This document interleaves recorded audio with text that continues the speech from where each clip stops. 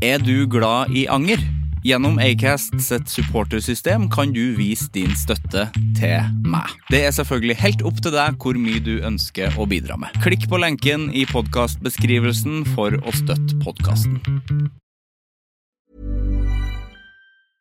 Hiring for your small business? If you're not looking for professionals on LinkedIn, you're looking in the wrong place. That's like looking for your car keys in a fish tank.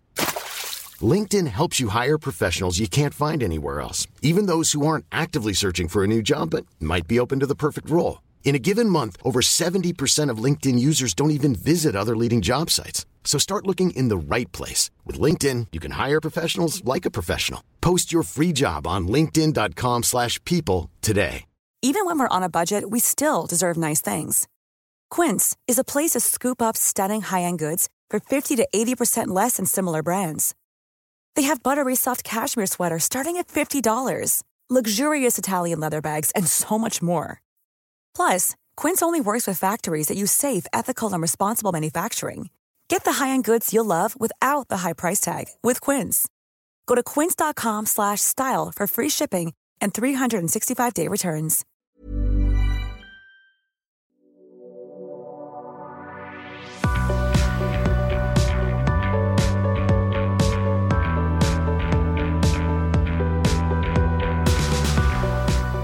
Det jeg skal si nå, det føyer seg inn I rekken, eller en rekke på to. Det som jeg snakket om sist gang, så jeg snakket om human. I stedet for human, så hørte jeg en gang på fly at det var over høyttaleren, så snakket man om 1 kilo. Vann. Som I, altså one kilo. Så sa de på høyttaleren, vann. We have 1 kilo. Og jeg husker ikke, det her jeg skrevet ned I notateren, jeg husker ikke hvorfor det var noen som snakket om 1 kilo om noen ting på høyttaleren, men det var, jeg bet meg I hvert fall merke I vann. Det sånn, we have human rights, and we have just one. We are just one. We have one human right. Sivert Mo heter I hvert fall jeg. Velkommen til Anger.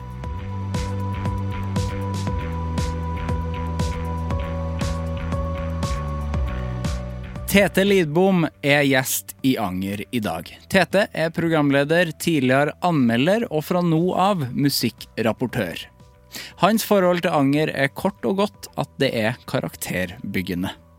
Vi snakker blant annet om en helt enorm interesse for retningssans, om at Oslo-hat bunner I usikkerhet og uvitenhet, om bilinteressen uten lappen, og at lappen et våpen og må behandles med respekt, om trangen til å ville gjøre det stedet du bor til noe bra for alle, at radiojobben en rus, og at han slutta cold turkey, om suksessoppskrifter til Heia Fotball som blant annet inneholder research, interessante gjester og nysgjerrighet, det å bli positivt overrasket over mennesker han får snakke med, at man undervurderer det livet toppidrettsutøvere lever så til de grader, om viktigheten av å sette fokus på det alvoret og politiske som skjer I fotballen, og en god del om sneakers, og se og føle seg bra, og banan.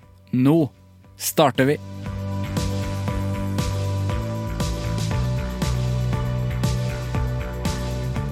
Jeg sier bare hjertelig velkommen, Tete Lidbom.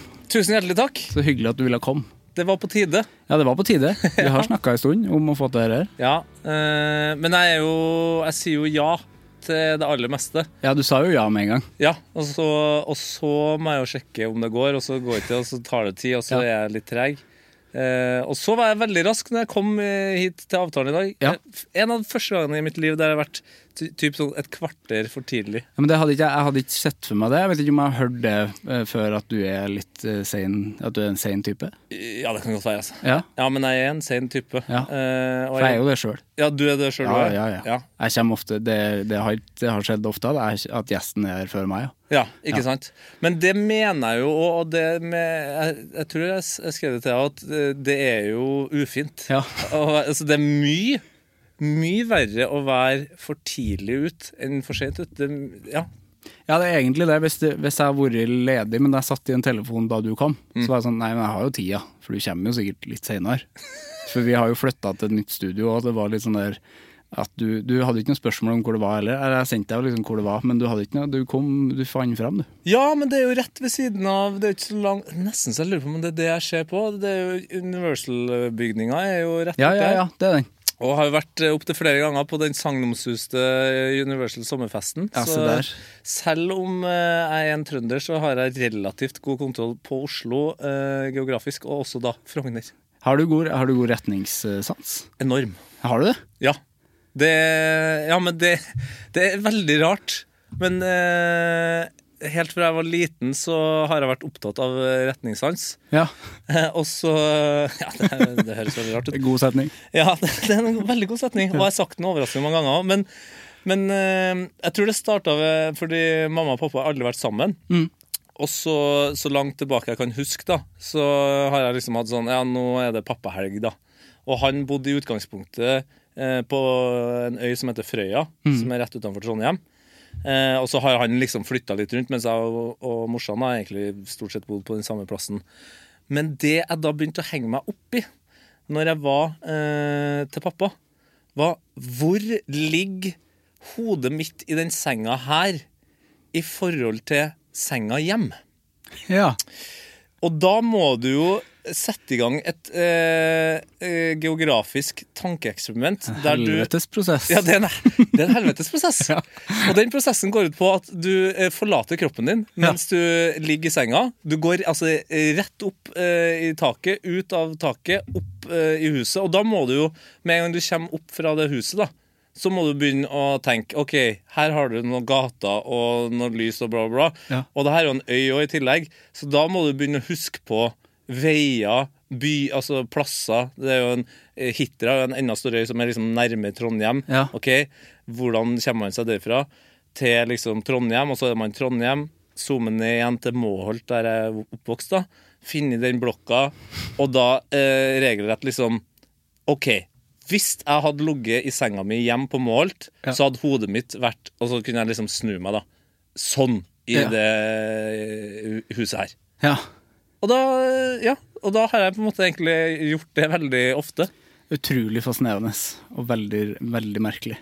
Ja, og veldig mye enklere nå som vi har Google Maps. Ja, det er det jo selvfølgelig. Ja, altså, det er jo veldig imponerende før Google Maps. Ja, men da var det bruk 10-15 minutter på skolen eller på biblioteket, og så gå og se i liksom Atlas, eller hva fader det heter. Ja. Og da liksom fikk jeg dobbeltsjekka da, om hvor langt unna jeg var sannheten. Ja. Ja, det er en av flere interessante aktiviteter jeg har drevet med. Veldig interessant. Jeg vil høre mer om det.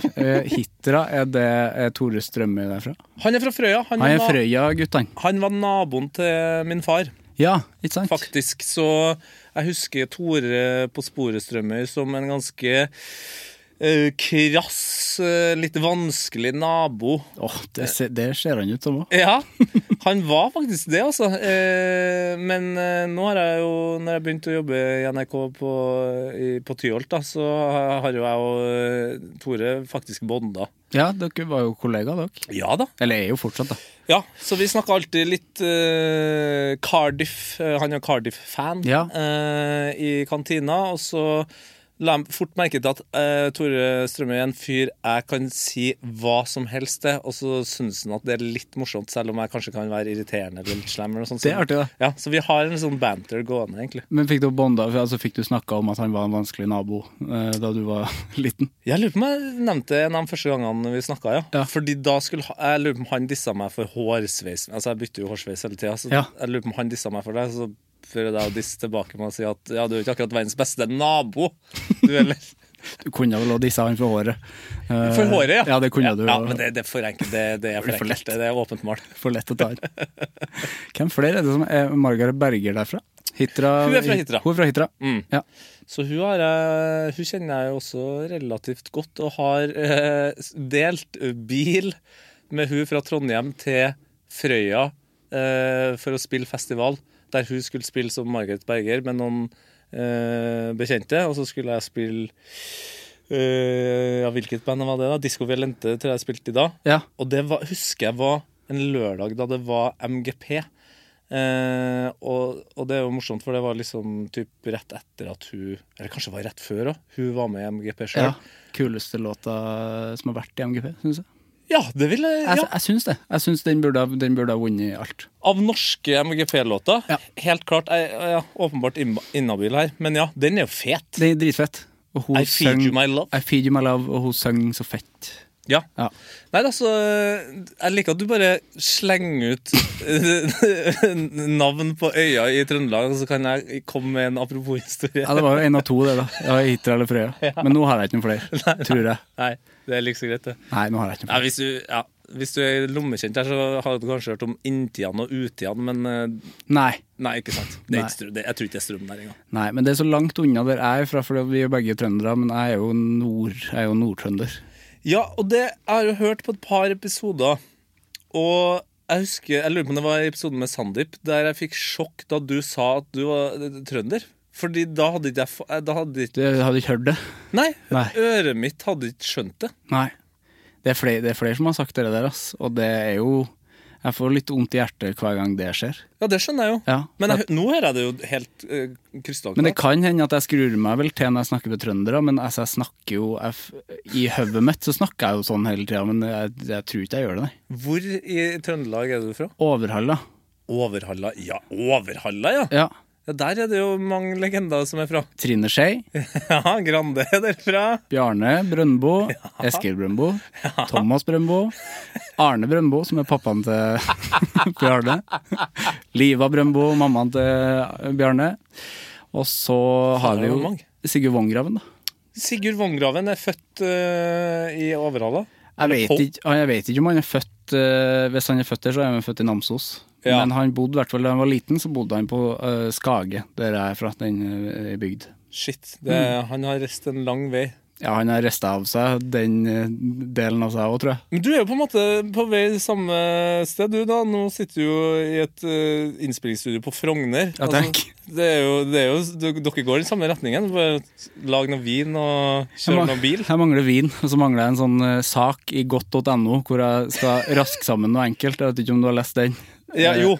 Ja, han skal raske sammen noe enkelt, så er det noe sånn, hva er det, sånn Vogu-biff? Wagyu-biff.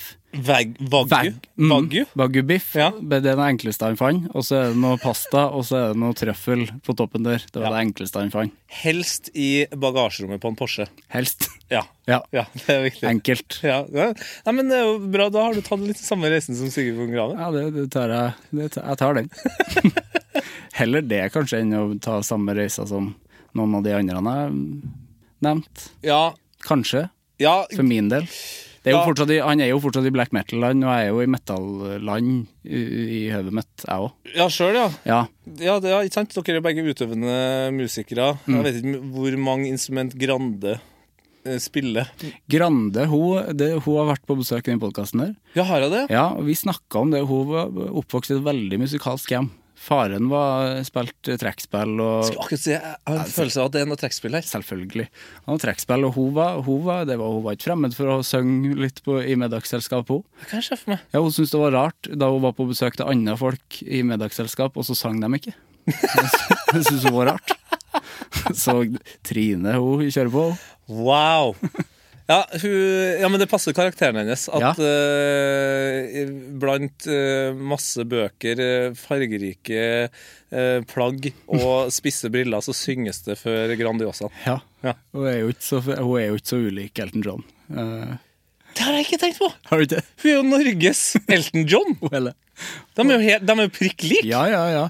De hadde en greie på, da Radioresepsjonen hadde Ukens vinner, så hadde Bjarte en sånn der konkurranse hvor han satte opp masse bilder av Elton og Trine. Så skulle du se hvem som er hvem. Det var vanskelig. Det har faktisk Det har jeg ikke fått med meg. Det beklager jeg. Ja, jeg glemte å si det til henne også, så det var dumt. Men hun har sikkert fått det med seg. Ja, det håper jeg på. Altså, nå som jeg vet det. De er like, ass. Norges Elton. Norges Elton. Tete, hvordan går det med det? Det går veldig bra Ja. med meg. Jeg har veldig lite å klage på om dagen. Jeg har jo akkurat flyttet til en ny by. Velkommen. Takk. Fra Trondheim til Oslo. Også veldig gøy, for jeg har jo jobbet i NRK ganske lenge nå. Hvor mange år? Ja, det er siden 2012. Ja, det lenge. Ja, oktober 2012. Ja. Og da har jeg jobbet mye med ting som har skjedd i Oslo. Så jeg har vært veldig mye her, og så har jeg masse venner her, og litt familie og sånt i nærheten. Så det som har vært hyggelig når jeg flyttet hit nå, er at det er veldig mange som sier så koselig at du har flyttet tilbake. Åja, Ja, så for de folk har, tror at du har bodd der. ja, så folk velkommer meg som jeg er på en måte kommet hjem igjen. Ja. Og det er veldig fint når jeg på en måte har bodd 35 år på samme plass. Som Ja. også er sånn det er en karakterbrist. At jeg har bare vært trønderen i Trondheim. Ja, det er kanskje det. Ja. At du er liksom, at du var så stasjonær. Ja, og det var, altså på slutten der så innså jeg hvor nitrist det var, fordi hvis man hadde tatt en passer som strakk seg liksom typ 200 meter, så hadde man, hvis man satt passerspissen på Tyholttårnet, så kunne man liksom ha dratt Eberg barneskole, Blussvoll ungdomsskole, Strinda videregående, et par år som bartender nede i byen der, og så sveipa seg rett til NRK Tyholt. Ja. Så jeg bare holdt meg der, da. Så det er en radius der som du har holdt deg i. Elendig. Så det var sykt digg å flytte, og jeg elsker Oslo. Jeg elsker Oslo like mye som jeg hater da spesielt trøndere som hater Oslo. Ja, det er noe av det verre. Det er et sånt grusomt konsept som både trøndere og bergensere er jo spesielle her. Ja. Det er spesielt dem, og nordlendinger, ikke minst, selv om det bor garantert flere nordlendinger i Oslo enn det gjør nord for Trøndelag. Ja. Det er nordlendinger overalt. Men de mener altså på død og liv at Oslo er en dårlig by, en stygg by, en by med bare kjipe folk. Og det er sånn, du kunne ikke ha tatt noe mer feil. Nei. Det er Norges beste sommerby. Ja, fyttegrisen. Det skjer masse gøye ting her. Det er masse kule, gøye og rare mennesker. Du kan være deg selv her, uten at det er noe stress. Det er masse parker. Marka er rett ut der hvis det er det du er interessert i. Du har båtliv. Du har alt. Men så dem som hater det av trøndere og bergensere og nordlendinger, det er vel det en litt nøkkel i det du sa, at man kan være seg selv her. Ja, men de får ikke til å være seg selv. De har ikke funnet seg selv ennå. Det er et godt poeng. Jeg tror kanskje det er det. Det er en usikkerhet der. Ja. Det er jo en usikkerhet i hat, tenker jeg. Ja, hat starter jo enten i uvitenhet eller usikkerhet. Ja. Ja. Og Det er vel en god blanding av de, da. Det er Ja. Uvitenhet er det jo også. Og det er jo det, helt siden jeg var liten, så er det jeg har likt med Oslo. Det er også det som har gjort at når jeg er ute og reiser, så vil jeg selvfølgelig alltid ha liksom sol og varmt vann og liksom strand, men jeg vil også connecte med en stor by i det landet jeg er i. For det er liksom først da man skjønner litt hvordan ting fungerer, og man får liksom essensen av landet, da. Ja. Og det er så gøy å kunne oppleve byliv i forskjellige land og forskjellige kulturer. Det gir meg så mye energi, da. Og Oslo er jo den byen i Norge som faktisk kan gi oss den type energi, da. Ja, hvis man er absolutt. åpen for å ta den imot. Helt siden jeg var liten, så hadde jeg lyst til å bo i Oslo. Bare av liksom alt jeg likte var på NRK. Jeg har vært liksom NRK-nerd siden jeg var liten. Du har vært NRK-nerd, ja? Ja, et av mine første forbilder var Erik Bye. Wow! Ja. Nå skal jeg ikke spørre hvor gammel er du, men han levde jo ute på 90-tallet der, Ja, kanskje? men jeg tror ikke jeg hadde noe sånn særlig forhold til han da han levde. For at jeg er født i 93, og han døde vel i 2004. Ja, ikke sant? Ja, så det var ikke noe sånn. Men noe av det første jeg så på TV var han. Den giganten der på TV som var inkluderende, tok inn andre Ja, kulturer og inntrykk, liksom. Han var jo den beste, altså hele Norges beste far. Hei, ja, absolutt. Så det var Erik Bye og Åse Kleveland, det var starten.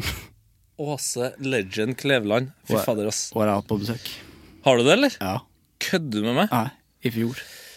Jeg har på en måte nesten aktivt prøvd å unngå å møte henne fordi jeg synes hun er så fet. Hun er veldig fett. Og det passer på en måte ikke det jeg ofte ser meg som å være den fyren som blir helt sånn Aspeløv og jeg har 1000 spørsmål og by the way, du ser smashing ut og virker som verdens kuleste person og hvorfor er du så glad i biler og altså, ikke sant, alt for mange spørsmål. Jeg tror, hvis du hører på den episoden så hører du nok at jeg den Aspeløvet, i hvert fall de første 10 minuttene. Det var vanskelig. Ja. Det tror jeg på. En ordentlig legende, rett og slett. Ja. Og vi tok bilder på bilen hennes, altså på panseret på den der Mustangen. Den røde Mustangen? Nei, den sølvgrå. Den sølvgrå, ja. Fytti helsike. Jeg er ikke så interessert i bil, men akkurat den. Akkurat den bilen ikke. Du er fra Overhalla og ikke interessert i bil, ja? Jeg har ikke lappen. Nei, det har jeg ikke heller, men altså, jeg er sykt interessert i bil. Ja, for du er interessert i bil, men du har ikke lappen. Elsker bil. Men det er jo rarere. Ja, kanskje, men jeg har ikke trengt lappen sånn veldig mye, i hvert fall. Nei, og det gjør du jo ikke nå heller. Nei, egentlig ikke. Nå er det mer sånn at det begynner å snike på seg en slags ansvarsfølelse, for det var jo også en av hovedgrunnene til at jeg ikke har lappen. Eller det er 2 hovedgrunner. Det ene var at jeg var sammen med på videregående, så var jeg sammen med en som var 1 år eldre enn oss, så hun hadde allerede lappen. Ja. Så jeg mente jo at jeg var jo en av de første i vennegjengen som hadde personlig sjåfør. Ja. Og første på videregående, selv om det viste seg jo at Alexander Tetti har jo råd til å ha personlig sjåfør nå. Ja. Og så den andre grunnen er at jeg spilte i band. Og det nest kjedeligste etter å bære trommeutstyr med å spille band er jo å kjøre bilen. Ja. For det betyr at du ikke kan drikke pils. Det er helt sant. Og jeg spilte også i band med folk som var mye eldre enn meg, så da tenkte jeg det her blir et nydelig liv hvis jeg bare drikker pils og ikke får lappen. Men du hadde ikke litt dårlig samvittighet da du satt og de måtte bytte på å kjøre bil og sånn? Aldri, fordi jeg er ganske hyggelig når jeg drikker øl og holder meg våken og har på en måte ble kjapt en profesjonell second driver. Ja, og holde liksom stemningen opp og praten i gang. Ja. Null problem. Og kan være DJ. Ja, ikke sant? Bare hold stemningen opp, ja. Det er viktig å holde alle, eller da i hvert fall sjåføren våken. Det er kjempeviktig. Det er kjempeviktig. Ja. Vi kjørte med bandet, så kjørte vi fra Oslo til Steinkjer i sommer. Og de 3 andre, de har lappen. Jeg har ikke det. Så da kjente jeg litt på underveis, sånn, altså, det er langt å kjøre bil. Ja. Og så kjente jeg sånn, for at jeg begynte å det var en liten bil. Det var en liten bil vi kjørte, og da kjente jeg etter hvert at for da tok jeg på meg den rollen, nå skal vi i hvert fall holde den gode stemningen i gang. Men etter hvert så ble jeg liksom sliten, men så fikk jeg litt dårlig samvittighet for at nå burde jo egentlig jeg kjørt. Sånn egentlig burde jo jeg kjørt da. Ja. Det blir litt skjev ansvarsfordeling etter hvert. Ja, det er jo det, og jeg har jo innsett i de siste årene at vi som ikke har lappen, vi klarer ikke å sette oss inn i hvor mye det tar av en person å kjøre for eksempel 7 timer. Nei. Og det har jeg alltid lurt på etter liksom en festlig hyttehelg for eksempel. Hvordan de får det til. Ja. Fordi jeg sitter jo der, jeg er jo ganske stolt fordi jeg klarer å holde stemningen i bilen opp og meg selv og sjåføren våken. Ja. Men den sitter jo og den holder livene våre etter en forbanna fyllekule av en helg. Ja, og den er også fyllesyk. Ja! På ekte, det har jeg hyllet folk alt for lite for, så det har jeg liksom bestemt meg for når ting åpner igjen og det blir vanlig å dra på sånne type hytteturer og utflukter, så skal jeg huske på å sette mer pris på sjåføren. Ja. Og så skal jeg etter hvert få lappen. Ja, du skal det. Det ligger i fremtiden der. Det problemet også er at jeg er bare hypp på å få til ting med en gang, og nå har det gått så lang tid, ikke sant? Så da blir det litt sånn, nå skal jeg lære meg det? Ja. Og hvor lang tid tar det egentlig å lære seg det? Ja, sant. Og så hvis jeg møter motstand, så kommer jeg til å bli utålmodig.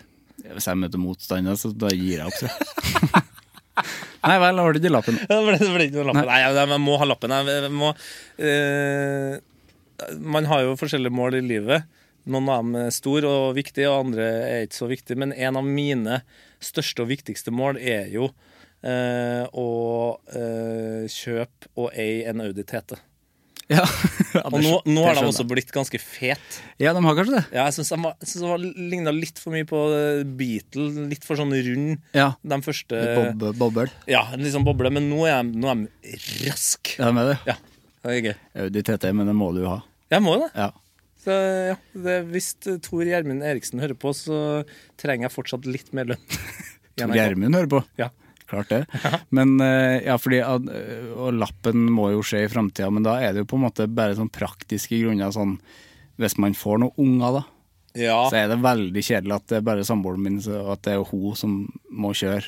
For jeg vet jo ikke hva de ungene har lyst til å gjøre. Og de kommer til å ha lyst til å gjøre så mye greier. Ja, hvis de må på fotball da. Ja. Da må jo jeg kjøre dit. Du må jo det. Ja. Og for min del så er det sånn, jeg har aldri vært i USA, og nå skyver jeg USA lenger og lenger bort. Ikke bare fordi at det er et weird land, men jeg har drit lyst til å dra dit. Men jeg har lyst til å dra dit med lappen. Ja.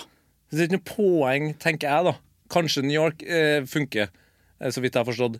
Men det er ikke noe poeng å dra til California og San Francisco og hele den østkysten hvis jeg ikke har lappen. Nei, det er sant. Noe av det kuleste videoen jeg har sett, det er Martin Beyer-Olsen når han kjører på østkysten der i Cadillac. Altså det ser jo helt fantastisk ut. Da får du faktisk lyst til å kjøre bil. Ja, nettopp. Så det, men vi får se hvordan verden forandrer seg de neste årene. Kanskje for jeg hører rykter om at der går det veldig fort å ta lappen nå. Så kanskje bare slå det sammen. Ja, at du tar den i USA? Ja.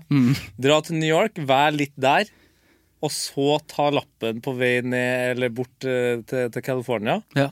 Og så kjøre opp til... Det er typisk at det går fort i USA å ta lappen. Det meste går fort, som er livsfarlig i USA. Ja, og det er på ekte underkommunisert hvor livsfarlig det er å ha lappen. Ja, for det er livsfarlig. Ja, det er det. Ja, det er det. Folk maser og bæser om våpen og styr, liksom, men lappen... Det er jo et våpen, det også. Om det er et våpen, ja. Ja. Det har det dessverre blitt i større grad bevist de siste årene, men lappen er så på ekte et våpen. Ja, det er det. Dritskummelt. Som må behandles med respekt. Ja, ja det er viktig. Ja, det var det. Det var bilprat. Du har flyttet hit, men hvor lenge har du tenkt på å flytte hit? Har det vært liksom i emninga ganske lenge? Ja. Jeg tror egentlig jeg har tenkt å flytte hit siden jeg var liten, og så når jeg liksom tenkte sånn ordentlig på det, det var sikkert tidlig i 20-årene. Ja.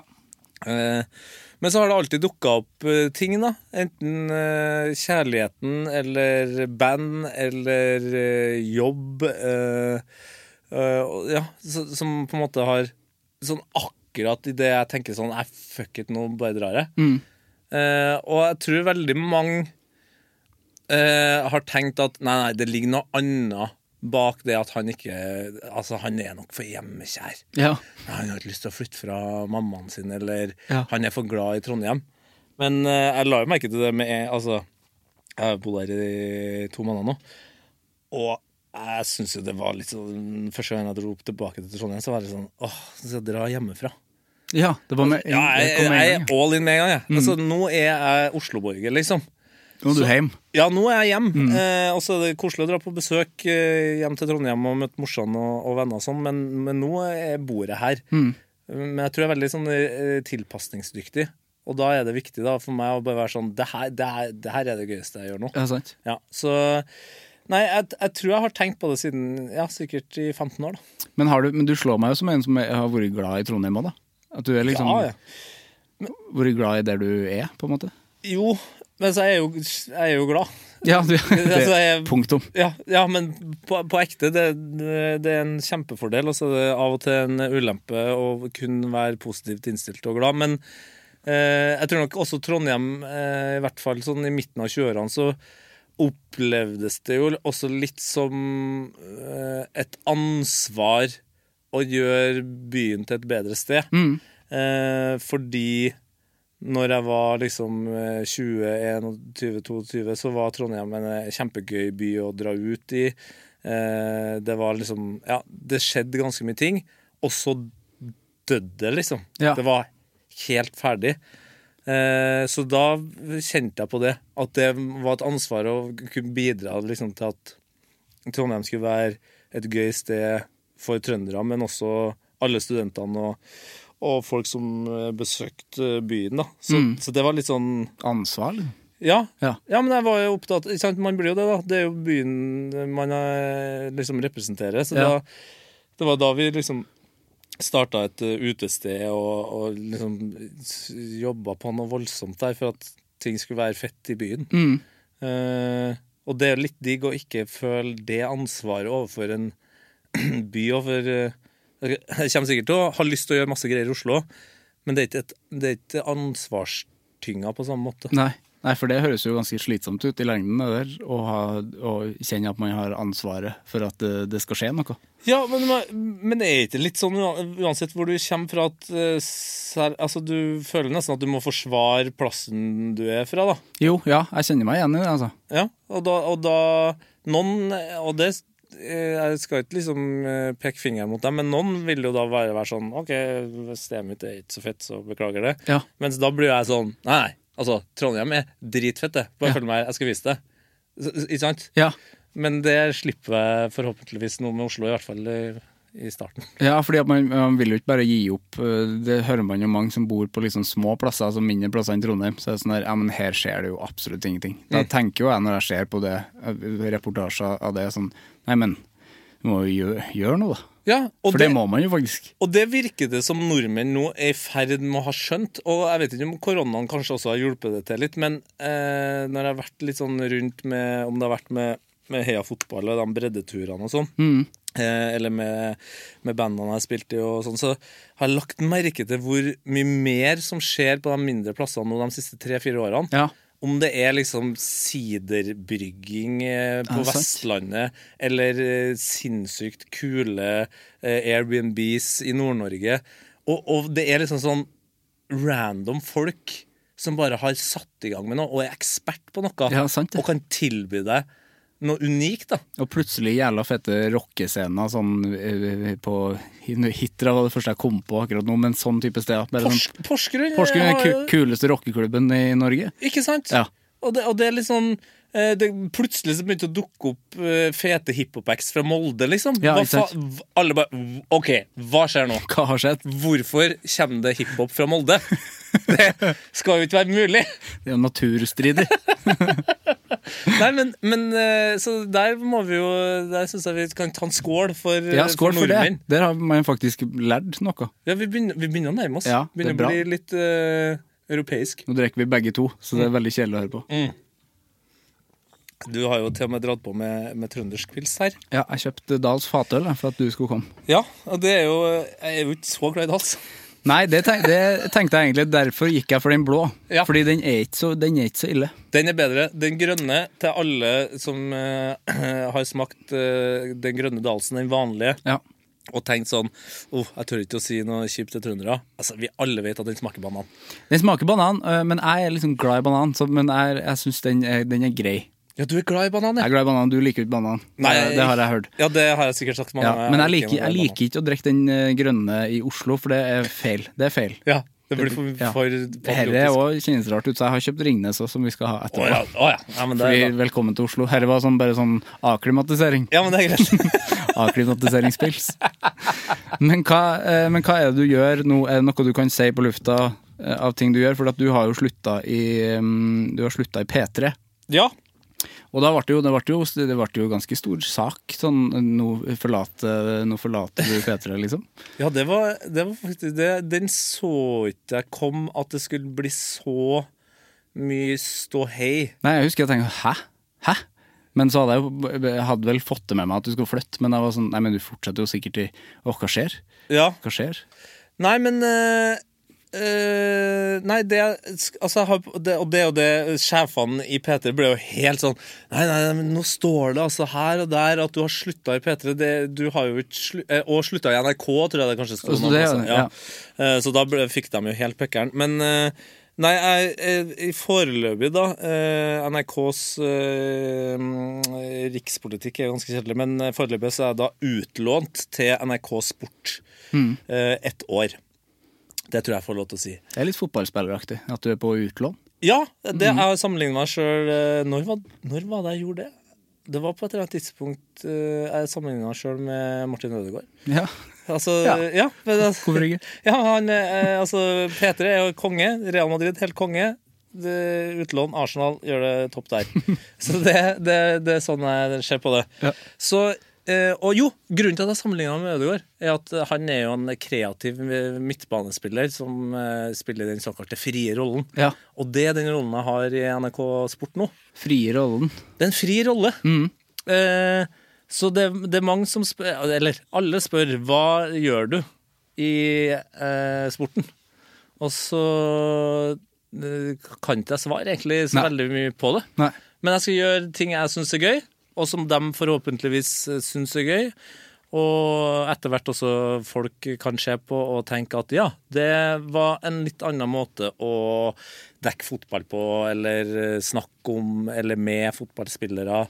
Så kult da. Ja, så det er alt fra små, rare ting på Insta og Zoom, liksom, og nett til noen nett-TV-greier. Altså, ja, jeg vet jo ikke. Nei, men det høres ut som en jobb. Ting, ja. Det høres ut som en jobb for deg. Vi gjør gøye ting, og så har det med fotball å gjøre. Ja, og plutselig så er det kanskje en alvorlig ting. Det er jo ganske mye alvorlige tema som bør dekkes mer i norsk idrett og norsk fotball. I hvert fall nå, eller det er i hvert fall pipla fram nå i det siste, føler jeg. Utrolig nok. Ja. Så ble liksom 2020 etter George Floyd-saken og BLM også BLM, altså demonstrasjoner også her i Norge, så bare dukket opp liksom kjipe rasismesaker på norske fotballstadioner. Ja, masse. Ja, det var etter det. Ja, ikke sant? det er jo kjemperart. Og så kom jo den her Strømsgodset-saken opp, noe som jeg regner med de aller fleste, selv om man er fotballinteressert eller ikke, har fått med seg. Så det er en del ting der også som jeg er hypp på å pirke litt grann i, og så kjenner jeg min egen begrensning i form av at selv om jeg jobber i NRK, så er jeg ingen journalist, og jeg er ingen graver på den måten som veldig mange andre men jeg kan snakke med folk og på en måte høre litt hvordan ting har vært, eller hvordan ting er, eller kanskje enda viktigere, hva kan vi gjøre for at det skal bli bedre da, fordi det er ganske trist å tenke på at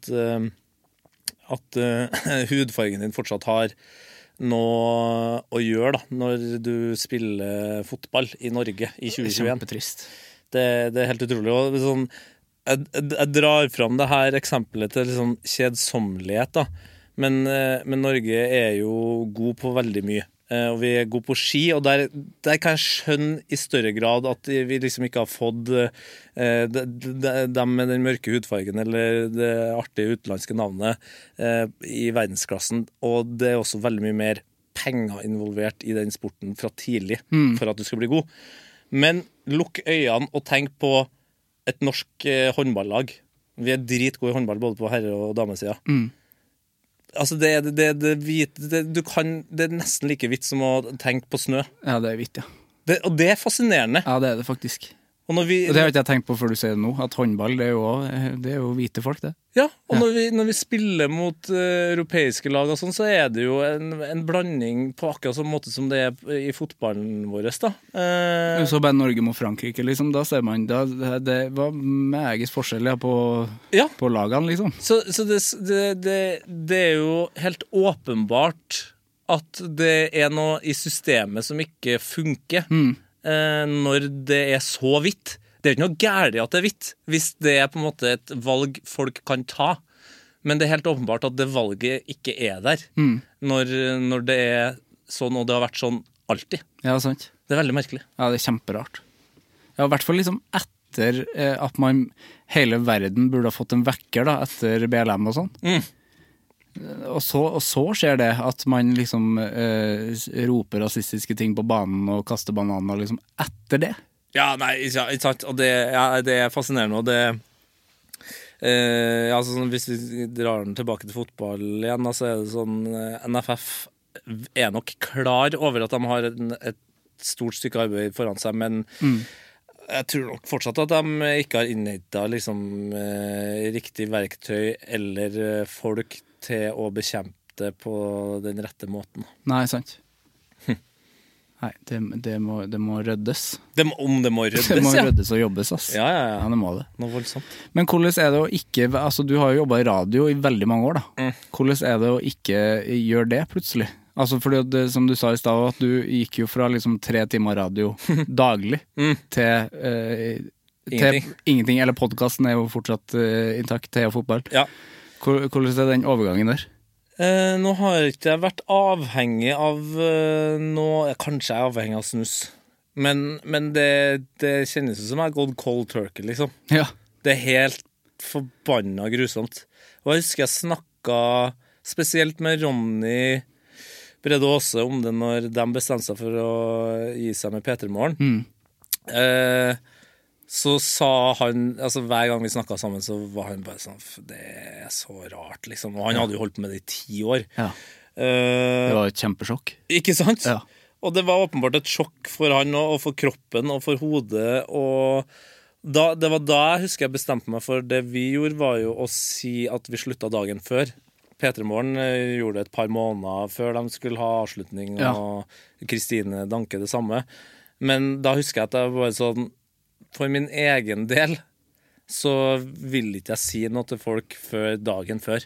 Fordi det å sende live radio til unge folk, og da spesielt i det året som har vært, er en så intens og ansvarsfullt opplevelse. Jævla viktig oppgave, synes jeg. Ja, på ekte føltes det som shit, nå jeg som egentlig bare tøyser meg gjennom livet, gjør faktisk noe skikkelig viktig. Jeg legger merke til at det er viktig for folk, og dem ble plutselig veldig viktig for meg også. På en helt annen måte enn at det er kult at du hører på og bidrar. Mens nå var det sånn, vi er en gjeng da. Og så skal man plutselig være den personen som sier koronaen er ikke over og ting er fortsatt skift, men bare lykke til videre. I'm doing something else. Og så er det den der produksjon, altså det er litt sånn medianerd-teknisk, men det liker jeg. Ja, det liker du, ja, men det er bra. Men alle som har jobbet i radio kan si det og vet det, at det er ingenting du gjør i media som er morsommere. Altså, det er ikke sammenlignbart. Det er fett å lage kul TV. Det føles dritdigg å ha skrevet en bra anmeldelse eller et innlegg. Men ingen av de tingene her, og det er kult å lage en bra podcast, det gjør jeg jo en gang i uka, liksom. Men det er ingen av de her tingene som kan sammenlignes med hvor gøy det er å lage radio. Nei. Og det tror jeg også er grunnen til at det er veldig ofte at folk slutter i radio, holder på med noe greier, og så kommer de tilbake i P1 eller P4 eller whatever. For det er bare sånn, du blir avhengig. Ja, for det er en avhengighet, ja. Og det er litt vanskelig å sette fingeren på hva det er, men det er nok et eller annet med den her umiddelbarheten som sikkert også har dratt oss dit at vi har begynt å jobbe i radio. Det at det trenger ikke nødvendigvis å være enorm planlegging for at noe skal være underholdende eller viktig eller fint eller rart nok. Nei, sant. Det kan bare oppstå, og så kan man velge å legge lokk på det med en sang, eller så kan man fortsette å koke på det etter sangen. Og sånn kan man også holde på over lengre strekk. At man, kanskje man bare sier er et gøyt eller rart ord, og så gjør man det hver dag, og så begynner flere og flere å skjønne det, og så kjenner man bare at det bygges opp et samhold om det her ene rare forbanna ordet, og det er nærmest umulig å få til. Det er en rus. Ja, det er en rus, ja. Ja, det er rus. Ja, så jeg er litt cold turkey og kjenner det sånn fra tid til annen, at det er bare sånn, hva er det jeg egentlig har gjort? Men det høres ut som jævla lur taktikk, sånn som du og Ingrid gjorde da, med å si det dagen før. For det var sånn, oi, sjokk, men allikevel, det høres bedre ut for dere enn å liksom gå en måned til etter å ha sagt det. Og så vet dere at men vi er jo ferdig. Ja, og jeg sa jo nå at en av tankene var jo å gjøre det for oss, men jeg tenker jo bare, faen, utrolig døvt det må være å høre på noen som skal være ferdig om 1 eller 2 eller 3 måneder. Det er jo ikke poeng. Nei, sant. For da blir det tema hver gang noe ligner, da. Ja, sant. Hvis du er i en samtale om noen andre som skal slutte, eller noe som er ferdig, så er det sånn det var en døv påminner. Ja. Du gidder ikke å høre på det programmet. Nei, det kan jeg se for meg med Peter Morgen, som er og var i hvert fall da en stor bauta. At da de sa fra en måned før, så må jo liksom lyttermeldingene ha vært sånn underveis, sånn, ikke slutt. Ikke slutt. Det må jo ha vært mye sånn. Og da, hva er det som skjer da? Selv om du da har bestemt deg, du har kanskje gått og tenkt på det i 3-4 år, at du er lei av å stå opp tidlig om morgenen, men så begynner de der å komme inn, da. Så du begynner å... Hva er det jeg har gjort? Skal du begynne å angre? Ja, der kommer jo... Der kommer komangeren. Hva er det jeg har gjort? Ja, det er vond, den her. Ja, den følte jeg vi løst bra, og så ble det jo, det ble jo mer dramatisk, da. Det er jo... Det ble det. Ja. Men det liker jeg. Ja, det er viktig. Det er litt sånn Det ble tårer og liksom momentant hele greia. Ja, det ble veldig følelseslada. Og igjen en sånn ting som jeg ofte leter etter, er litt sånn unorsk, da. Altså det ble litt dramatisk. Det ble litt sånn... Men det er jo kjempefint. Ja. Rive av plasteret, liksom. Ja, jeg kjemper alltid for, jeg elsker Norge og nordmenn og hvordan vi er, men det er et par sånne ting som vi snakket om, at man begynner å bli mer kreativ og tør å bare gjøre sine egne ting selv om man bor på et lite sted, men også det her med bare velge å være litt dramatisk eller gjøre ting liksom, bam! Der er du, da. Det er kult, det. Og, ta litt plass i øyeblikket, liksom. Jeg støtter det. Ja, du gjør det? Ja, selv om du er da... Du virker så lun at du... Jeg kan se for meg at du nesten kunne ha... Er du gift, eller? Nei, jeg har samboer. Du har samboer, ja. Du er såpass relaxed der du sitter nå, at jeg kan se for meg at du kunne liksom ha gifta deg på en divan. Altså, du kunne ha ligget sidelengs og sagt ja. Det tror jeg kunne.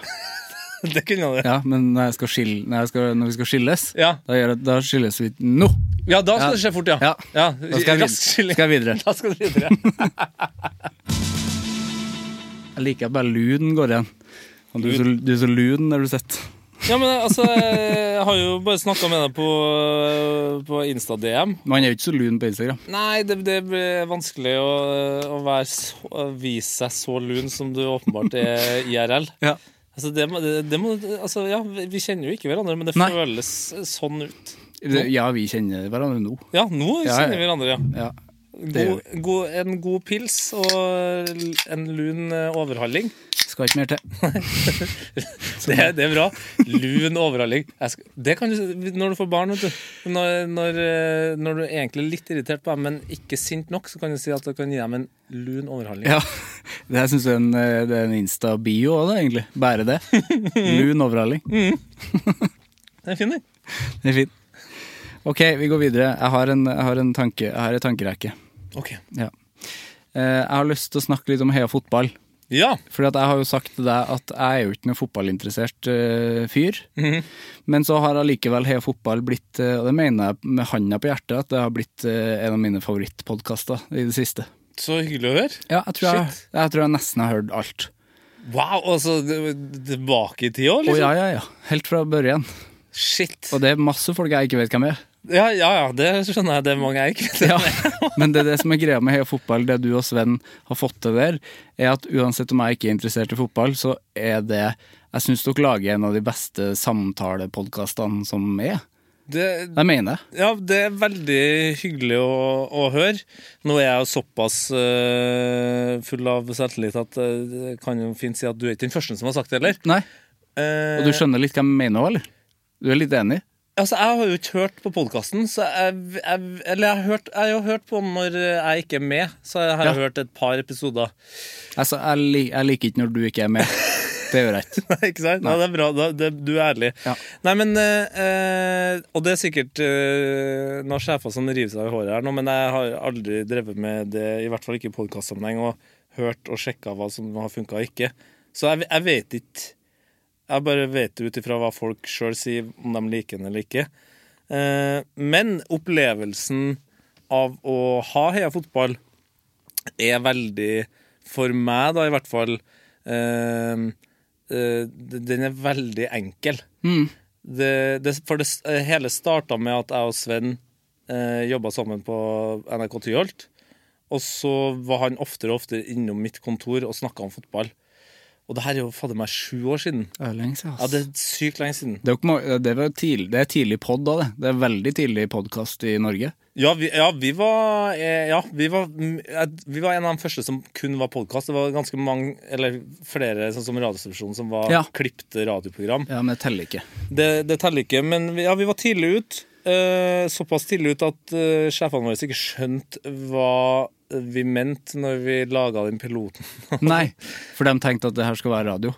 Ja, og de skjønte heller ikke poenget med å ha jeg husker de påpekte at de syntes det var for smalt med en podcast om fotball.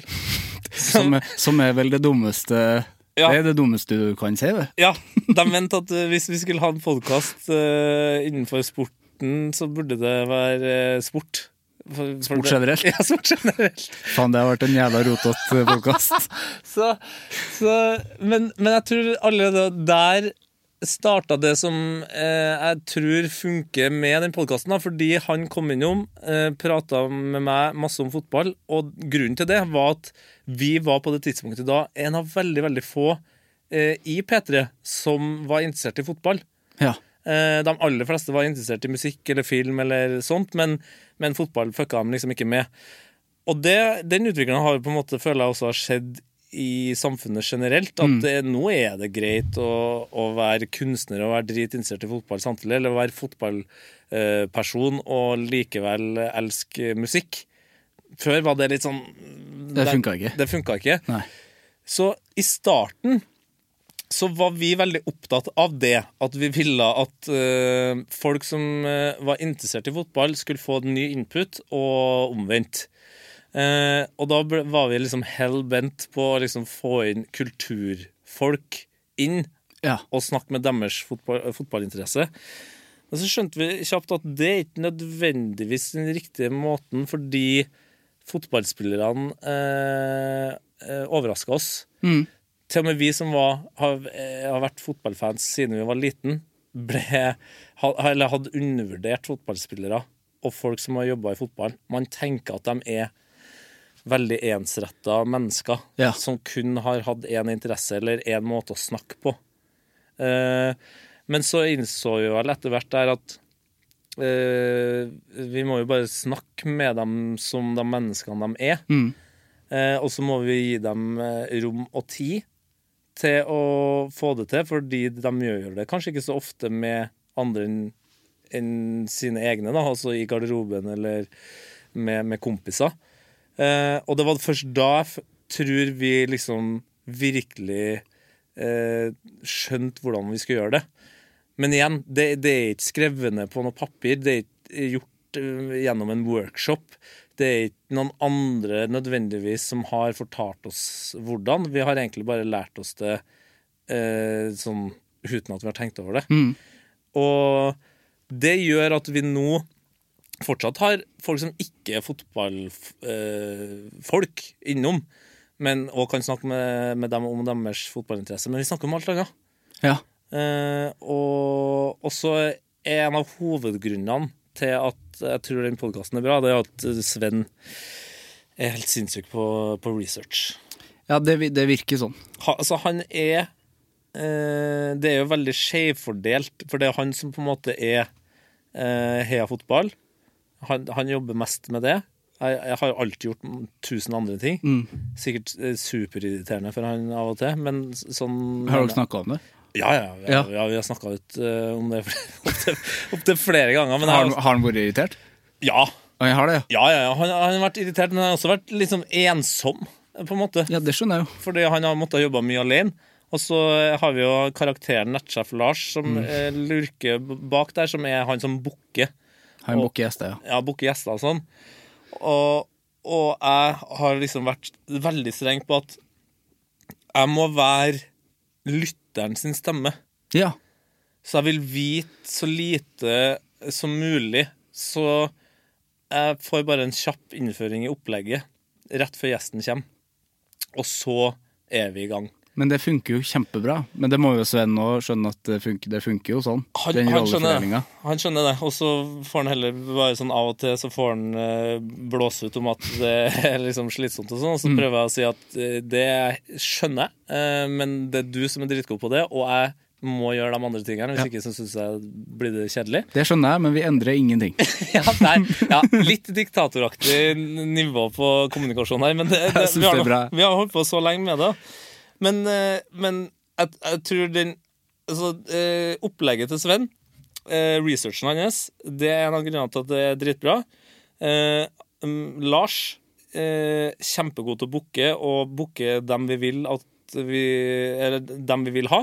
Han fikser det, og det også til alle som har lyst til å gjøre de tingene her, selv om du åpenbart, men du er så lun. Det er derfor det funker for deg. Ja, det kan ikke læres. Men å booke sine egne gjester, hvis du har muligheten til å ikke gjøre det, det er luksus. Ja. Det er et eller annet med det, som er helt, jeg klarer ikke helt å sette fingeren på det. Nei, jeg kan tenke innimellom at det høres jo litt behagelig ut. Ja. Det gjør det. Og det er veldig mange faktorer der. Det er de tingene som gjør at det blir bra, og så er det siste at folk er sykt mye fetere enn man tror. Ja. Altså, jeg har blitt overrasket så mange ganger. Rune Bratseth, den episoden hørte jeg for ikke så lenge siden. Ja. Helt fantastisk episode. Altså, fyr. Vi kan sitte og hytte med neven mot Viaplay når han og gutteklubben Grey sitter der og kjører på i Champions League-pausen, for eksempel. Og ja, han er kristen, jeg er ikke kristen, jeg har ingenting imot kristne, men jeg kan godt ha fordommer mot i hvert fall voksne kristne mennesker. Ja, jeg er enig. Han har gjort ting med Rosenborg når han jobbet der som jeg var utrolig uenig i. Men å sitte og snakke med han om hans liv fra hans perspektiv, åpne opp en ny dør da, som jeg har blitt superinteressert i å åpne med nesten så å si alle jeg møter. Fordi det ligger noe i alle som er interessant, som er gøy, som er trist, som er fint, som ikke vises om det er en kjent person eller fotballspiller, eller om det er bare liksom klassiske mannen i gata da. Så har alle dritkule, rare, fine historier å fortelle, og på et eller annet vis så har vi klart å få til det nå. Og det er dritklart. Altså, hvis vi hadde booket Kjell Stenersen som gjest i morgen, så er jeg ganske sikker på, så lenge Sven hadde rukket å bare gjort et liten research, at den podden kunne ha blitt bra. Ja, sant. Selv om jeg ikke vet hvem Kjell Stenersen er. Nei. Så, ja. Det er nydelig da. Ja, men jeg synes jo det er noe av det beste jeg vet å høre på. Jeg har fotball om dagen. Fordi at det er den der genuine interessen som dere har, også som bare smitter over på meg som ikke er fotballinteressert, men det har jeg jo absolutt blitt. Jeg har jo blitt fotballinteressert av det. Ja, har du det også? Det er en bonus. Jo, for det er liksom den lidenskapen i det. Og den kan jeg kjenne meg igjen i alt i livet, på en måte. I musikk og kjærlighet og alt. Bare ha lidenskap for noe. Og høre liksom fotballspillere som har spilt overalt, og hvor mye jobbing det er. Og, altså, det er så jævla gøy å høre. Ja, og det er noen ekstremt fascinerende liv. I hvert fall de som har vært profesjonelle fotballspillere har levd da. Helt syke liv. Som vi tar det vel litt for gitt at det her er mennesker som gjør det gøyeste de vet, og tjener masse penger, også her i Norge, liksom, uten å tenke på sånn, kan det være at det har vært vanskelig på denne tidspunkt å flytte ut som 17-åring til et land hvor alle skal stappes inn i en elver, og vi er 25 stykker. Ja. Det er jo noen åpenbare utfordringer her. Veldig. Så sender jo barn ut i verden. Ja, ikke sant? Ja. Og de er jo, den siste uka har jo kanskje nesten bevist det mer enn noe annet, at de er jo bare soldater, liksom. Ja, det er faen meg sant, ja. De er godt betalte soldater for all del, men de er bare soldater, og bare sånn det her lille stuntet som Norge gjorde mot Qatar, da, hvor hvor mye oppmerksomhet det fikk i Norge, men også i verden generelt. Si litt om hvor lite vant vi at toppidrettsutøvere sier hva de mener. Ja, for det liksom ikke lov. Nei, det ikke lov, og det ikke plass til det nødvendigvis. Og jeg kan skjønne dem som mener at det på en måte ikke bør være det heller. Men igjen, hver enkelt person i fotballen i ferd med å nå få større og større makt.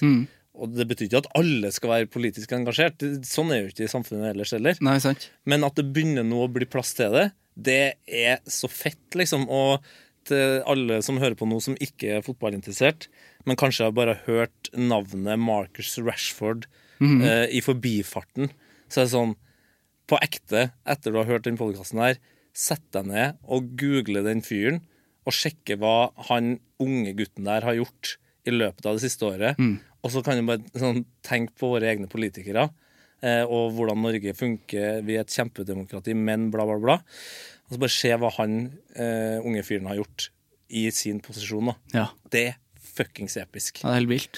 Og den muligheten var ikke der før. Nei, sant. Men nå begynner ting å åpne seg opp, da, og det også, ja, det en av de kuleste tingene med å få lov til å prate med fotballfolk hver uke, at man ser at de jo mennesker, liksom. Ja, det bare folk. Det bare folk. Jeg kom jo rett fra innspilling nå med Lise Thorsnes, som en av Norges beste spisser gjennom tidene. Ja. Spilt 161 landskamper, spilt fotball, spilt på lag i 3 forskjellige kontinenter.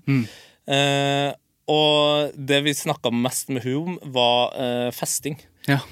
Ikke at de fester så mye, de fester egentlig veldig, veldig sjelden.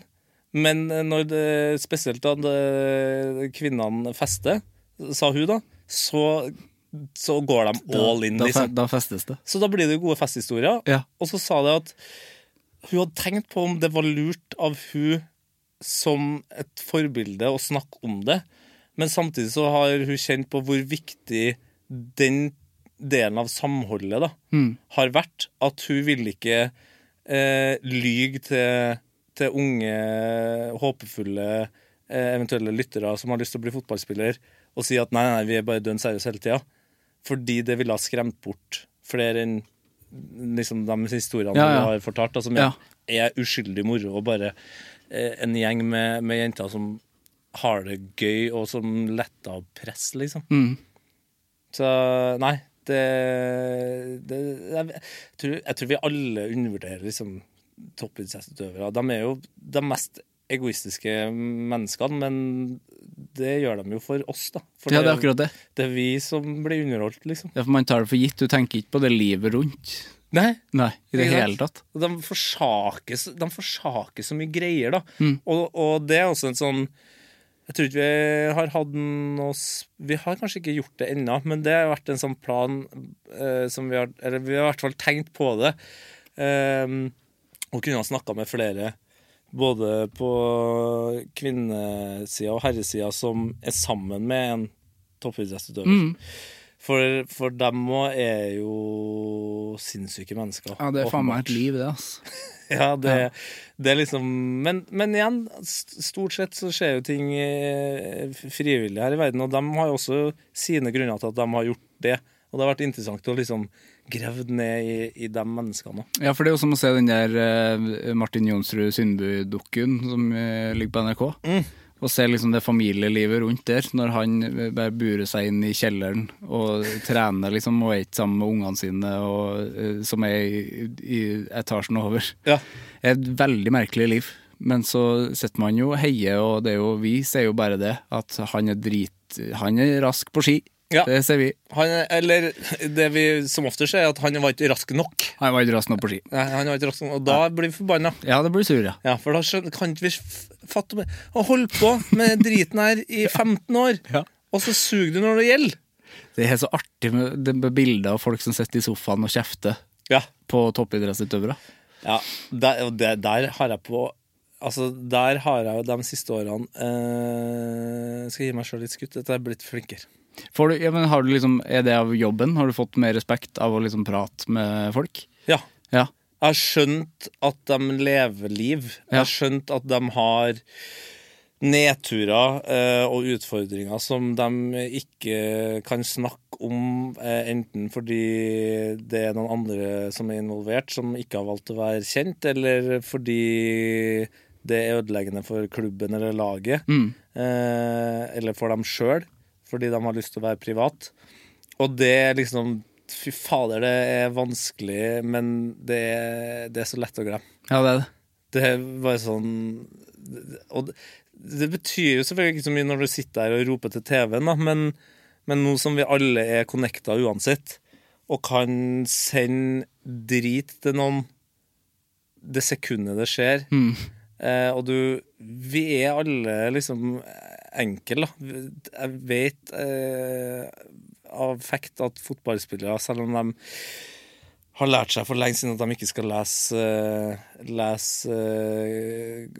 aviser etter en dårlig kamp, så de fleste av dem gjør det liksom, fordi man vil bare sjekke at det har gått greit, og så har det ikke gjort det. Samme med artister og anmeldelser, liksom. Man bare ikke leser det.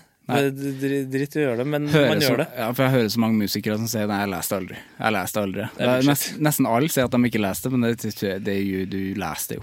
Ja, altså, klart du leste. Og da, jeg gjør jo også det samme, men jeg synes jo det gøy da. Men jeg har kanskje skrudd sammen litt annerledes. En av mine favoritt-heia fotballopplevelser helt fra starten, der jeg på et eller annet tidspunkt sier at hadde jeg fått 1 år, så kunne jeg, og der jeg kunne ha trent, så hadde jeg kunnet ha spilt i Obos eller Elitserien.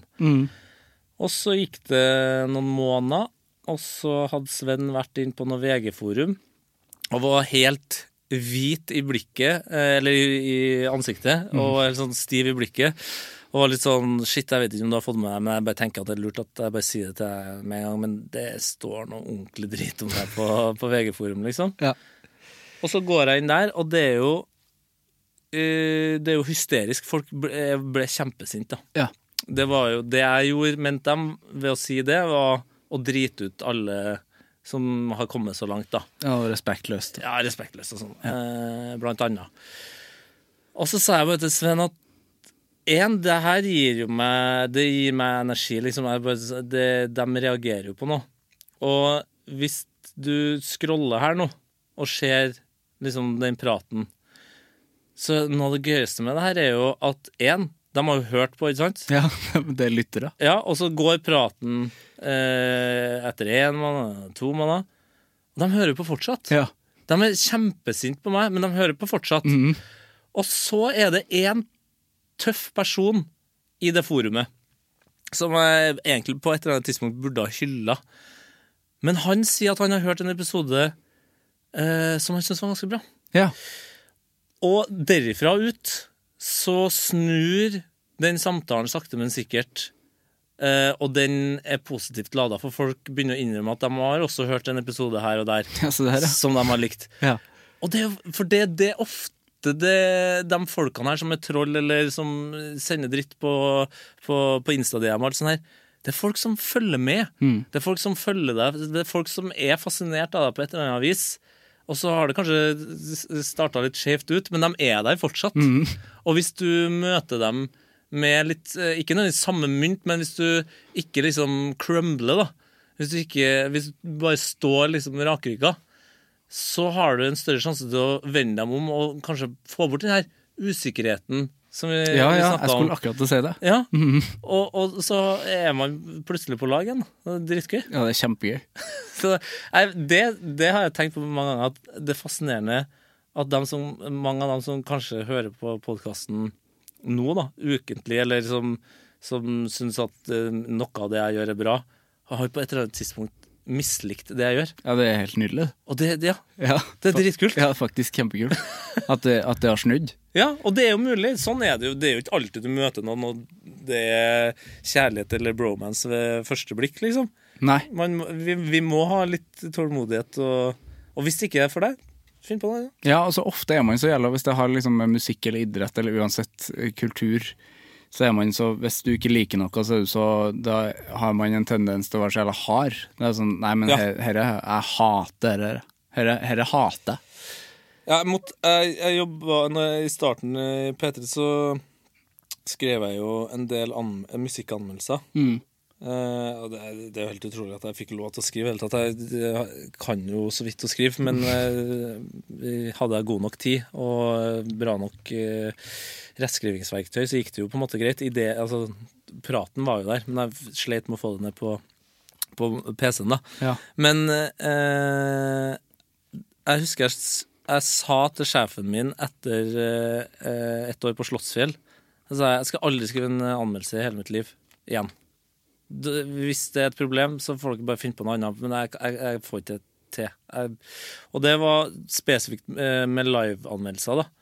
For da hadde jeg gitt terningkast 1 til Galantis, som det sånn svensk elektrogruppe, som spilte en konsert der, stappfullt på hovedscenen der, og kidsa og folk bare klikket og syntes det var dritgøy.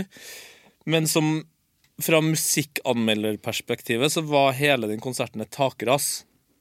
Men det var akkurat det som gjorde at jeg kjente at det her vil ikke jeg drive med, fordi det perspektivet har ingenting med konserten å gjøre. Nei, ikke sant? Det at jeg påpeker at de spiller den ene hiten de har først og sist, jeg mener at det et minus. At de egentlig bare trykker på play, det mente jeg var et minus.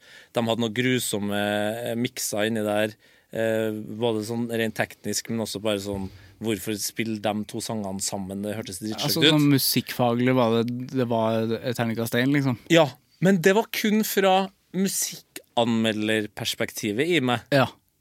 Og derfor sto jeg under hele den konserten her sammen med noen andre fra P3 og venner og var sur. Ja, ikke sant. Mens fuckings hele Tønsberg var on fire, liksom. Hvem jeg til å hate på den dritten som helt åpenbart funker der og da? Det jo bare, det bare tull. Men det viser vel også litt at det dumt, at musikkanmelderi kanskje litt dumt på festivaler, hvis man ikke tar med liksom, for man bør kanskje tenke på helheten litt annerledes også. Ja, og festivaler spesielt, og konserter. Eller bare konserter, liksom. Og konserter også, kanskje. Og hvis ting dårlig, så påpeker du bare åpenbare ting. Ja. Du skulle ha den konsertrapport. Konsertrapport. For det jo grunnen til at jeg og du leser en konsertanmeldelse, jo enten for å bekrefte hvor gøy det var, eller få høre hvordan det var, fordi du ikke kunne dra dit selv. Ja, sant. Det jo det du gir jo. Det spiller jo ingen rolle om anmelderen syns at gitaristen var litt off I dag på akkurat den spesifikke låta. Nei. Det spiller jo ingen rolle. Nei, for det får jo ikke jeg sett.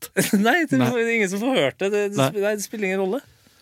Nei, men musikkrapportør, ja. Det burde man innføre. Ja, men musikkrapportør I stedet for anmelder. Vi søker på de stillingene der hvis de opprettes. Det kunne jeg gjort. Ja, bare sånn, det jævlig god stemning på Rockefeller I kveld. Beskriv lukta, artig øyeblikk som skjer, gleden eller tårene som skjer. Ja, opplevelsen. Ja, og det jo mye tydeligere nå da, når vi sultefora på konserter og festivaler, så det sånn, tenkte at jeg sto og var sur. 3-4 HV og 3-4 Slottsfjell og var sur på folk som sto på en scene og gjorde andre folk glad. Ja, det bortkastet 10 dager, ass. Det så bortkastet. Det jo hva det jeg drevet med, liksom? Ja. Hvem jeg? En fyr som elsker, altså 99% av all musikk, altså sjanger og alt sånt der da. Men du jo en jævla livsbejane type generelt, så det at du skal stå og være sur jo heller ikke noe. Hva poenget med det? Det jo ikke din jobb. Nei, det kjemperart. Nei, jeg glad for at jeg ferdig med det. Ja, virkelig. Det var bra du innså det også da, at du faktisk sa ifra at det her kan ikke jeg gjøre. Ja, men det jo jeg har vært privilegert, for jeg har de siste sikkert av 15 årene egentlig bare jobbet med ting jeg synes gøy da. Og det Jobby, ja. Blanding av jobb og hobby. Det har vært viktig for meg, og jeg har en mor som egentlig aldri ble ferdig med å studere helt til hun var sånn, altså det helt episk, hun var et par og 50 Det var et par 50. Jeg var rundt 50 I hvert fall, når hun da til syvende og sist utdannet seg til barnevernspedagog, og ble det. Ja. I altså, voldsomt voksen alder. Ja.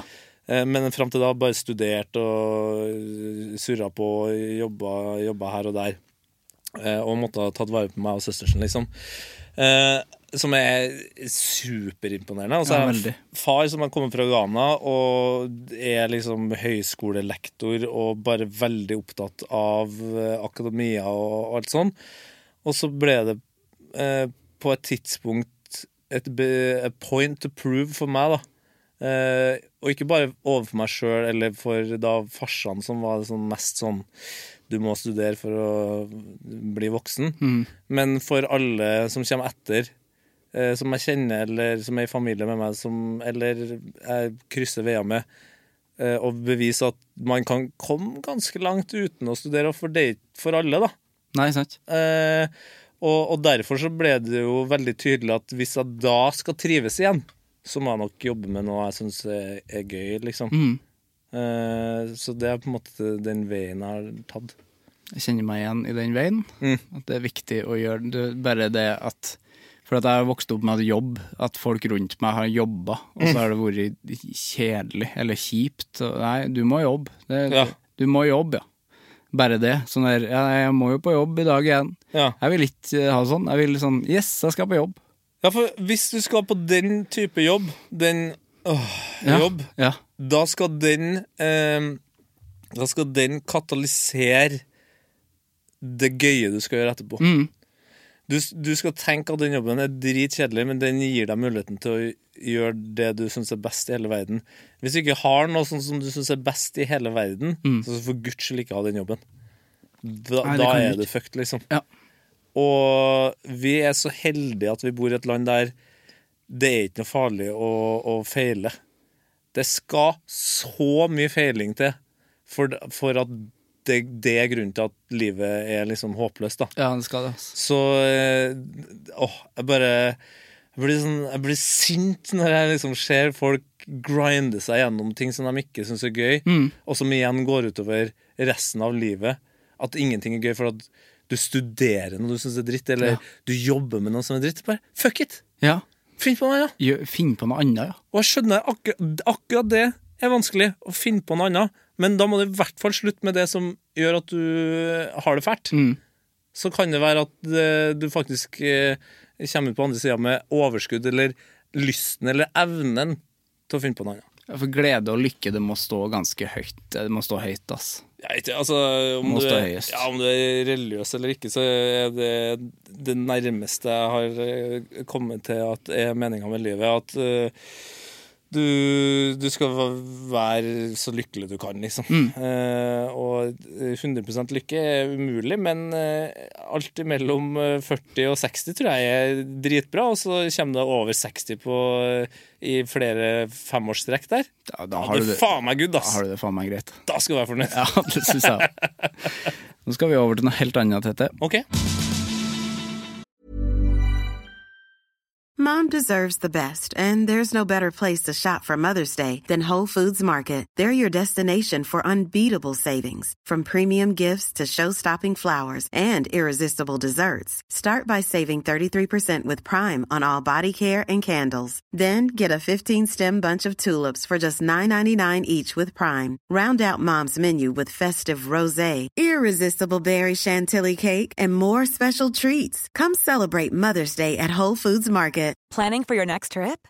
Elevate your travel style with Quince. Quince has all the jet-setting essentials you'll want for your next getaway, like European linen, premium luggage options, buttery soft Italian leather bags, and so much more. And is all priced at 50 to 80% less than similar brands. Plus, Quince only works with factories that use safe and ethical manufacturing practices. Pack your bags with high-quality essentials you'll be wearing for vacations to come with Quince. Go to quince.com/pack for free shipping and 365-day returns. Hva forholdet ditt til anger? Nei, jeg jo ikke noe angrer. Nei, takk. Takk for I dag. Ja, takk for I dag. Men jeg kan jo jeg hadde ikke sett for meg det heller. Nei, du hadde ikke det, nei? Nei. Nei, men det er jo den klassiske sånn man må jo heller bare gjøre det, og så funker ikke det, så går du videre. Det er en god innstilling. Men jeg kjente jo nå, når vi snakket om det musikkanmelder-greiene, som nå burde bli musikkrapportering, at jeg kunne jo angre på det. Men da hadde jeg jo ikke jobbet i P3, for jeg visste jo at det var en av tingene som var en del av jobben som jeg søkte på. Ja. Og jeg ser ikke poenget i anger, da. Jeg skjønner at man kan være lei seg for å ha gjort noe, eller jeg skjønner at man kan bli preget av noe man har gjort. Men til syvende og sist så er det liksom, alle sier jo sånn, ja, du lever kun en gang, det er bare ett liv, bla bla. Men det viktigste er at du har bare en linje. Ikke sant? Altså, ett liv, ja, det vet vi, det har vi skjønt. Vi blir født, og så dør vi.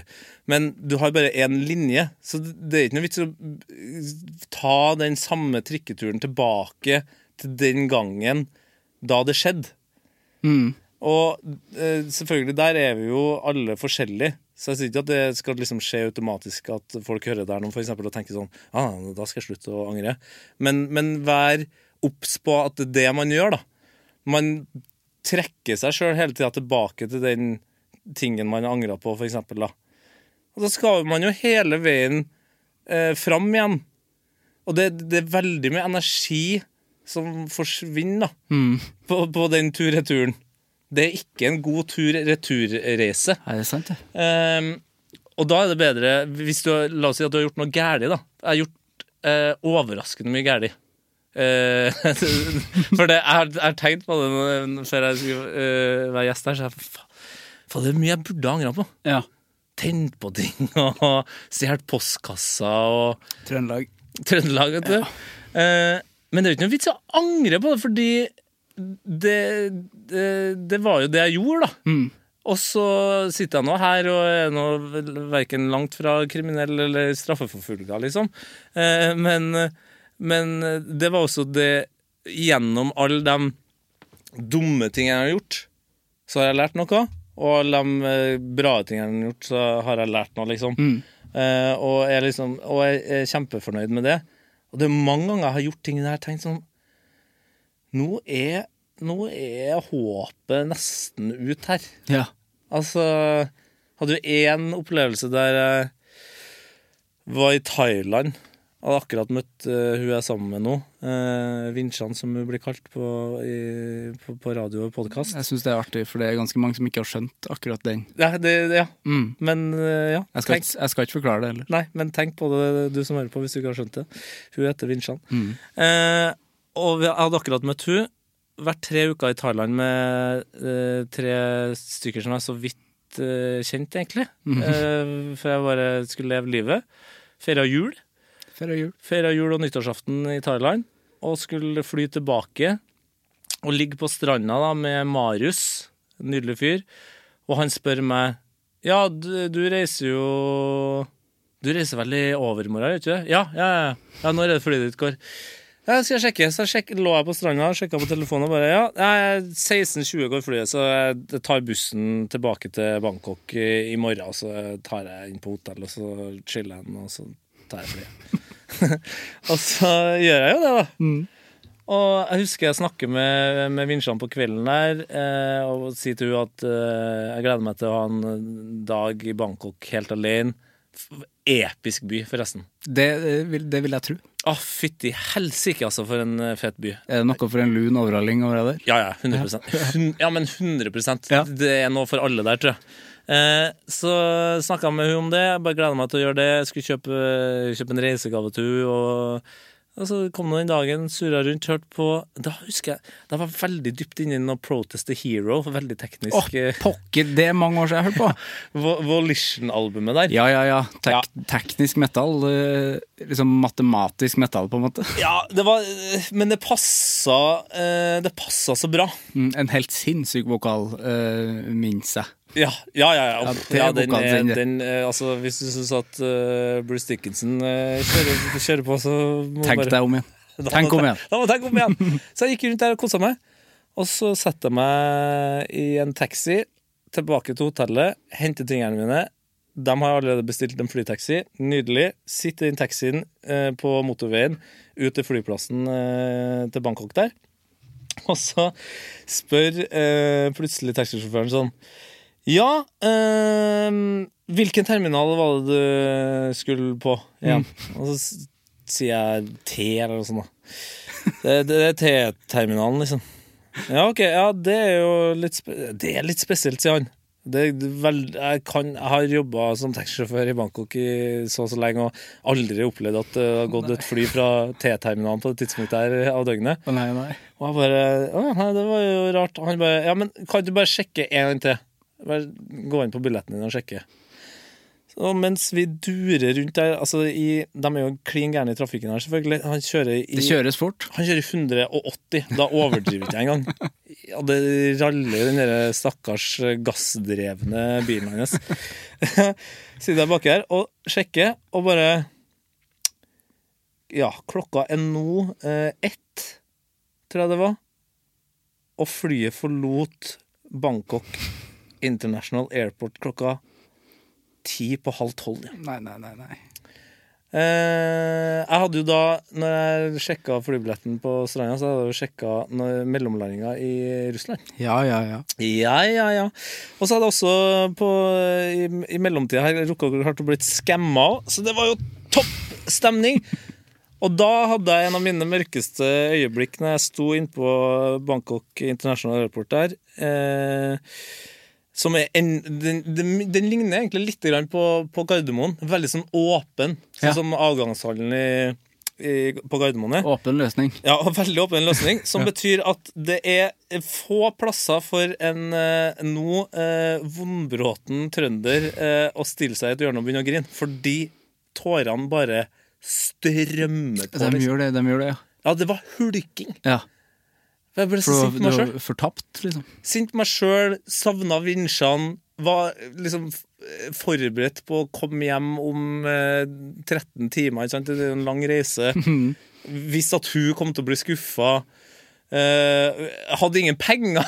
Nei, for du hadde jo vært i Rana. Og det er en søndag, og klokka er liksom 6:30 om morgenen i Norge, og jeg prøver å ringe mamma 10 ganger, hun tar ikke telefonen. Jeg ringer vinsjene 10 ganger, hun tar ikke telefonen. Jeg kommer til slutt til konklusjonen at jeg må ringe bestekompisen min, Sven Erik, som akkurat på det tidspunktet jeg har fått kids, så han må jo være våken.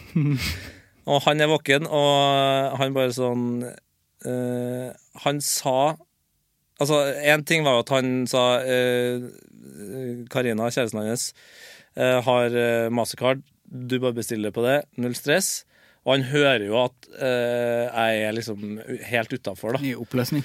Og han klarer å si noe av det viktigste noen har sagt til meg noen gang, og som også på en måte poenget for at jeg forteller her siden podcasten heter Anger, det at han sier du må ikke være lei deg nå, vet du, Tete. Det du driver med nå, det er å bygge karakter. Ja. Ikke sant? Ja. Og jeg ler jo akkurat sånn som du gjorde. Tenk å si det 7:00 på morgenen da. Men det er så sterkt levert da, for det er poenget da. Det jeg gjorde der, det var å bygge karakter. Jeg hadde en historie å fortelle, og hver gang jeg er ute og reiser, og ting går til helvete, så vet jeg at det blir noe veldig sjeldent noe mye verre enn den Bangkok-runden der. Det var peak, liksom. Og fader, jeg har mistet mye fly etter også, men det er ikke i nærheten. Ja, for det er jo en gjenganger det der, for det har jeg jo hørt i Heia Fotball, at det er jo ikke sjelden at Sven tar opp det der at du er jo ikke så flink til å fly. Nei, det her er et mareritt for Sven. Ja. Han blir veldig stresset av at jeg er litt sånn løssluppen på sånne ting. Sven er jo fra samme sted som min samboer, fra Mandal.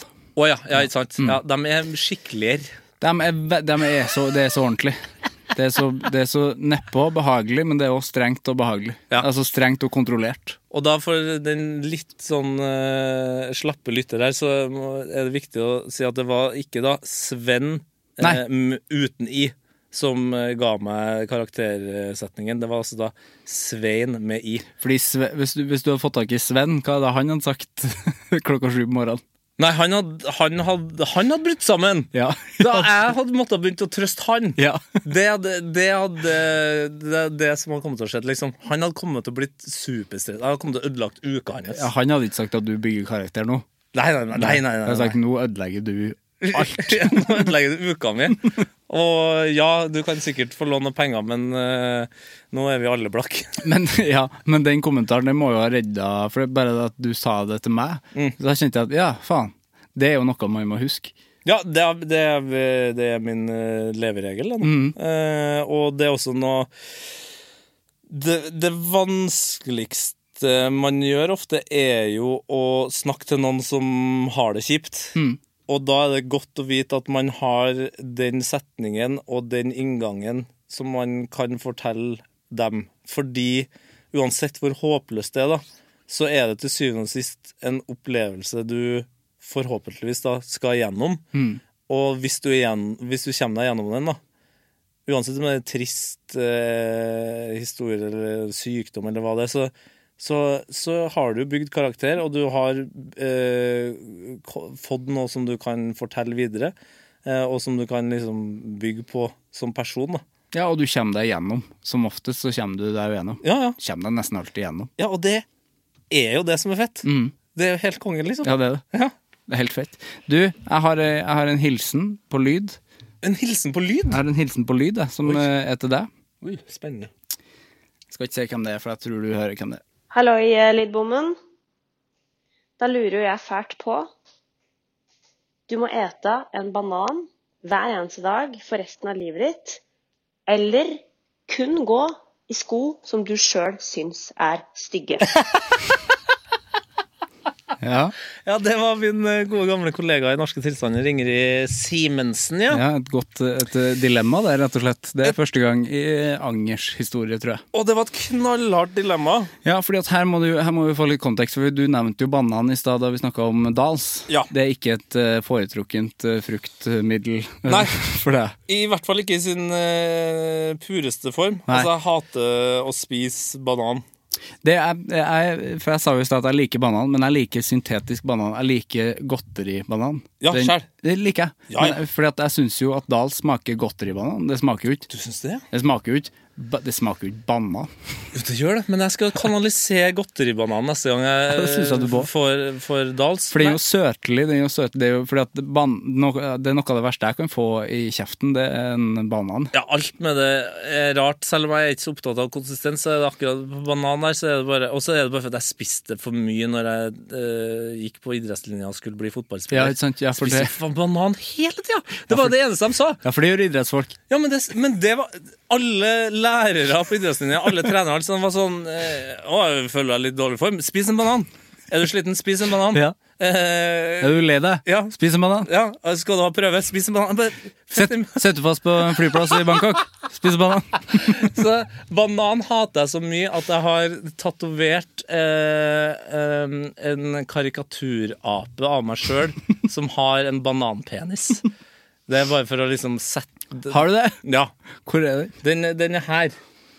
Så det er... Ja, jeg har sett den, ja. Ja, for det er en ape... Jeg må kanskje ta bilde av den, faktisk. Ja, det er så flott. Ja.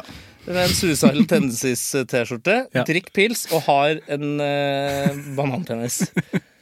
Mens den skogreia, det er jo da sneakers. Det er en lidenskap du har. Unge Simensen siktet her, ja. Ja, det er en lidenskap jeg har, ja.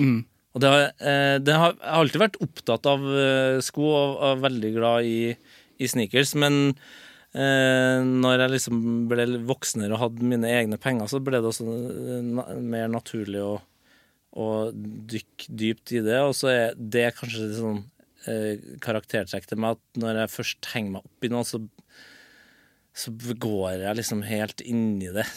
Og det har vært sånn spesielt de siste sånn 5-6 årene, så det har vært vært en stor del av livet. Fader, jeg bruker mye tid på YouTube, ass. Ja, du gjør det. Jeg skulle til, før jeg kom hit, så skulle jeg til å ta på meg mine vante Converse. Men siden jeg skulle snakke med deg, så tok jeg på meg relativt nye Adidas Ja, de er fine, sneakers. ja. Ja, de er greie, de. Ja, jo. Ganske nye, ja. Ja. Men det gjorde jeg kun for deg, for jeg kunne ikke sette det i Converse, så det tenkte jeg. Ja, nei, og det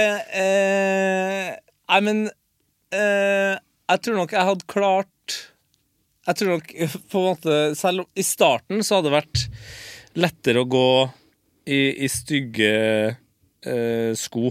Ja, for det her er jo, som hun sier, det stygge som du mener er stygge. Ja, og det fader meg mye stygge sko der, altså. Ja. Det hadde kommet til å vært altså, en av mine nye kollegaer, Emil Gukil, Ja. han går ofte i sko som jeg tenker er stygg. Altså, Og ikke han i dresssko? Jeg føler jo, ofte. Han går jo i dress. Har på seg en fet Holzweiler-genser eller whatever og noen jeans, og så kommer han med liksom dressboots. Ja, altså det er ikke pensko eller det er bare boots. Ja, det er sånn glatte, Ja. litt spisse. Jeg har egentlig aldri fått jo, jeg har snakket dritt til henne om det, men jeg har egentlig ikke nå bor vi ganske nær hverandre, og jeg kjenner at jeg er litt sånn klar for at ting åpner opp, for jeg har lyst til å ta en pils med Emil og bare si sånn: du har begynt å mase mye om at du er single. Ja. Jeg har ett forslag. Dropp de forbanna bootsen, liksom. Jeg har lyst til å være med. Ja, hør. jeg kan invitere deg også.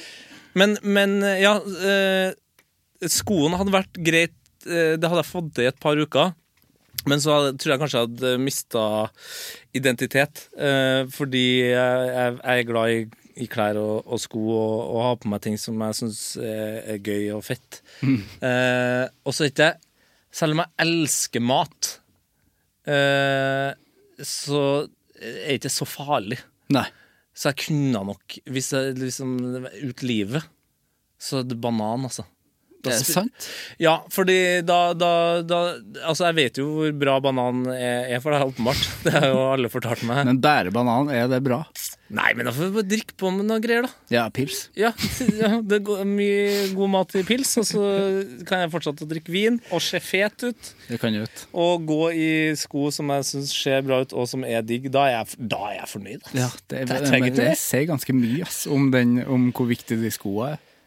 Ja, men sko ja, det er sko og hvordan jeg ser meg selv i speilet de gangene jeg gjør det faktisk ikke hver morgen, for eksempel, som jeg prøver å bli flinke på, fordi det er altså tannkrem eller Ja. eller sånn, jeg har elendig skjeggvekst, så det er viktig å bare sjekke at ok, her må det rakes, men Kjenn meg igjen. når jeg ser meg i speilet og det her høres super overfladisk ut og rart ut, men det er helt sant. Så jeg er sånn, fy faen, jeg ser bra ut. Men det er jo helt fantastisk. Ja, og det mener jeg. Ja. Det er ikke noe sånn at jeg sier det til meg selv. Nei. Men jeg er sånn, ok, det der er en kjekk fyr, hils på en kjekke fyr, helt konge. Og da føler du jo du føler deg veldig bra også, da. Og da føler jeg meg kjempebra. Ja. Men til og med for meg med den tanken om meg selv, så står jo jeg jo rett opp og ned og venter på bussen av og til, eller er ute og går. Og da hjelper det å se ned på fette sneakers. Det gjør det, ass. Det gjør det. Det gjør det. John Mayer er jo en veldig sånn sneakers-fyr. Utrolig nok. Veldig kjempesneakers-fyr. Utrolig nok, men han er jo det er jo mange greiner innenfor sneakersgreia, og han er jo mer Air Max, altså Nike Air Max-mann enn jeg er, selv om jeg kan sette pris på noen av dem. Men han er veldig Nike Air Max, Ja. og det er på en måte litt... Sponsa, eller? Ja, jeg lurer på, han har faktisk gjort collabs Ja, han er ja. med Nike. Jeg lurer på det. Det er gøy. Det er sjukt. John Mayer. Det er ikke helt Travis Scott, på en måte. Nei, ikke i det hele tatt. Det er litt sånn, du vet at Travis Scott, og så har du Kanye West med Jesus, og så bare sånn, nei, skal vi få dratt på seg noen John Mayer-sneakers? Nei, fordi Jon, han ser ikke ut som en sneakers-fyr hvis du ser han i tøyet og alt ellers. Nei, men du skjønner jo, han også er en fyr med god selvtillit, og som har rundet det som er av Hollywood-kjendiser. Og det er jo sikkert han også gjør akkurat sånn som meg. Ja. Føler seg dritbra, kikker ned på bena og tenker, så lenge jeg er fornøyd med sneakersen, Ja. så går det bra. Men Gukil må få på seg noe Air Max, tror jeg. Ja, Ja. men det må vi få jobba med. Ja, for han er en Air Max-fyr, ja. Ja, fordi at han er Garantert. jo litt John Mayer-look, og på en måte litt i samme land. Moss sin John Mayer, Emil Gukil. 100%. Men altså, du går jo glipp av veldig mye mat. Hvis jeg skal spise banan. Ja, det gjør du. Altså, hva din favorittmat? Favorittmat. Nå er jeg i en tung pastaperiode. Ja. Og det har vært ganske lenge. Og så er det en del Hva pastaland? Det er egentlig så enkelt som mulig. Altså, i går så hadde vi en venninne på besøk innenfor smittevernlovene og tiltakene og reglene og det som er. Det er lov av besøk. Og da laget jeg en av de pastaene vi har spist mest i det siste, som er egentlig, jeg kaller det bare for persillepastaen. Men det er altså da bare linguini-pasta, den litt bredere. Ja. Spagettien på en måte. Og så er det god olivenolje og chili, hvitløk, olivenolje, det sa jeg, og så kan man ha stekt sopp. Det høres nok ut, det. Og det er jo da kan man nesten drikke hvilken som helst av den herligste vin. Og det er egentlig det viktigste. Så det, ikke sant? Spising er konge, og så er drikking enda mer konge. Ja, så du er ikke som Kristoffer Schou som tenker at bare mat, det er drivstoff. Han bryr seg jo ikke om hva han spiser i det hele tatt. Nei, så knallhard er det ikke. Nei. Jeg setter ordentlig god pris på god mat. Ja. Men det er ikke så viktig. Nei, for han kan jo spise knekkebrød med gulost resten av livet. Ja, men det kan jeg nok gjøre en uke også, hvis jeg må, og jeg har gjort det, liksom. Ja, det er jo godt, det. Ja, og det er liksom, og så er jeg sjelden veldig, veldig sulten. Ja. Det er jo ramadan-tider nå, og det har jeg testet en gang før. Vurdert det igjen nå, men tenkt at nei, jeg gikk ned for mye vekt, fordi jeg ikke spiste på kvelden. Ja, jeg spiste ikke nok. Nei. Så jeg liksom jeg vet ikke, jeg må ha et gen som gjør at jeg ikke liksom, jeg klarer ikke å spise meg stappmett veldig ofte da. Så nei, det blir banan resten av livet og fete sneakers. Det høres ut som deg, det. Og tenk deg, hvis jeg spiser banan resten av livet, så må det gå an å ordne en bananspons der, og da snakker vi altså penger i kassa til å kjøpe. Tenk så mye sneakers du kan kjøpe. Ja, for det er jo det eneste utfordringen nå, at sneakers er så jævlig i vinden, at det er på en måte min sidegig da. Ja. Å holde på med wheeling og dealing og... Ja, for du selger også. Ja, jeg har solgt noen. Jeg har faktisk akkurat nå, og det føles litt sånn kjipt, for da betyr det at man har på en måte kastet seg inn i det samme karusellen. Men jeg fikk has på noen nesten så jeg er liksom redd for å si det også. Du må det. Ja, det verste er at han som solgte dem til meg, altså han som eier den butikken som solgte dem til meg, han er fra Overhalla. Hæ? Oi, det må du si etterpå. Du kan ikke si noe. Ja, jeg må si det. Men jeg kjøpte et par SB Dunks der, som jeg til slutt var sånn, fuck it ass, jeg må selge dem, men det er greit at jeg selger dem, for at, og jeg husker jeg sa det til kjæresten min, jeg sa sånn, jeg skal selge dem for å kjøpe noen andre, så pengene er på en måte fortsatt i sneakers. Jeg skal ikke tjene penger på det, jeg skal bare kjøpe noen andre. Pengene er fortsatt i sko. Så jeg føler liksom at jeg er good der da. Men, det synes jeg. Ja, dem har jeg solgt, eller jeg skal sende dem av gårde til store Amerika nå, og få inn noe greie cash på dem, så skal jeg bruke dem på et nytt par med dritfette sko. Helt nydelig. Nå har jeg bare et siste spørsmål. Nå har vi suttet lenge. Jeg kunne ha suttet mye lenger. Ja, det kunne jeg også. Du er hjertelig velkommen tilbake. Og det går da an å komme flere ganger? Ja, 100%. Yes, ja, men da vil jeg gjerne komme tilbake. Siste spørsmål er, hvem synes du jeg skal snakke med i Anger? Hvem du skal snakke med, ja? I Anger. Har du hatt Asbjørn Slettemark som gjest? Jeg har ikke det, vet du. Det må jeg jo. Der tror jeg vi har en match. Jeg har vel stått på lista mi siden starten for 3 år siden, men da var han tysker, men det er han jo ikke nå. Nå bor han i det herligste av Oslo, og er en av de mest interessante menneskene jeg kjenner. Virkelig. Altså, ja, for en karakter. Kan man si flere? Gjerne. Ja, og så er det jo Gukild da. Gukild. Fordi han er Han det perfekte klassetrynet. Det en av de morsomste. Det må jeg anbefale til deg som hører på altså Heia fotball-episoden med Emil Gukild. Ja. Han utrolig nydelig. Han jo karakteren til Christian Mikkelsen. Han et profesjonelt dratetryne. Ganske sikker på at han basert på han, eller? Ja, det kan også være. Jeg vil tro det. Men han altså man blir så fort glad inn med ja, helt nydelig. Blir litt kjent med han. Og helt utrolig dyktig. Ja. Programleder, liksom. Han har blitt god, ass. Superdyktig. Ja. Og så burde jeg... Du har mange, det kjempegøy. Ja, jeg bare kjører på. Altså, jo... Drømmelag. Nei, ja, det drømmelag, ja. Så jeg nærmest programforpliktet til å si Sven, men det tror jeg sikkert helt topp også. Tror du han vil? Ja, 100%. Men da må vi være på link. Ja, ellers også, hvis ting åpner seg litt opp, så det en god grunn til å få han ned. Ja. Han må komme seg bort. Det tenkte jeg på faktisk i sted, da vi snakket om Heia Fotball, at dere har jo hatt link hele tiden, nesten. Altså på veldig mange gjester, sånn... Ja, 95% av gjestene. Ja, og det jeg liker også godt med den podden, at det hører man ikke.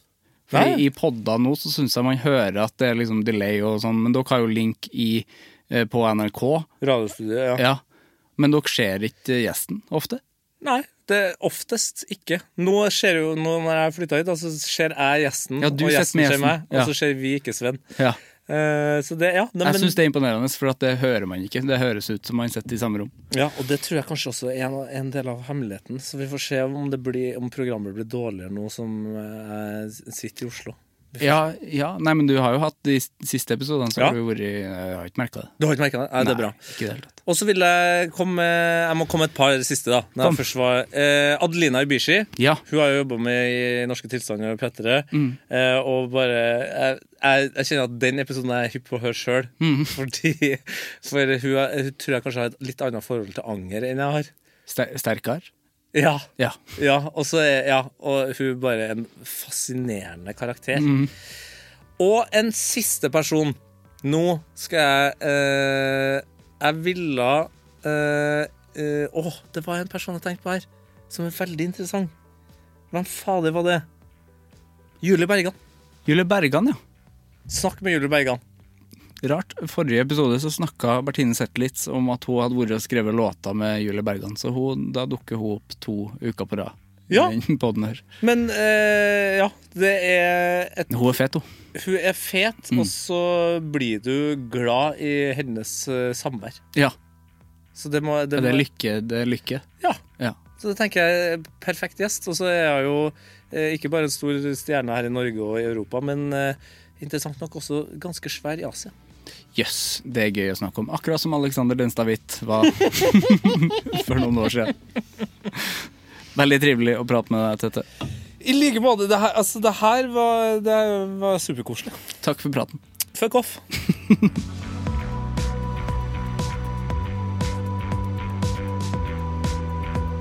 Det var Tete Lidbom og meg, en ny bestevenn. Det er så fint å få vennskap så umiddelbart når man snakker med folk og møter dem for første gang. Noen gang så kjenner man at oi shit, her netter vi på så mange punkter, og det er en helt nydelig følelse. Helt fantastisk fyr. Jeg setter fortsatt veldig stor pris på først og fremst at du hører på. Jeg er så glad for at du hører på. Det betyr så mye at du abonnerer og hører på. Det blir jeg glad for. Abonner, skriv omtaler, gi vurderinger der det kan gjøres. Jeg synes det er kjempestas. Vi høres. Hei! Produsert av Klinge.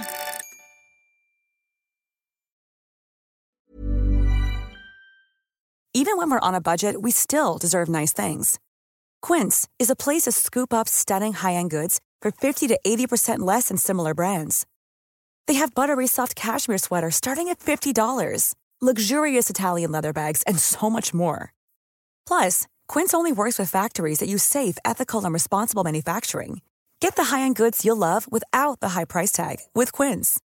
Go to quince.com/style for free shipping and 365-day returns.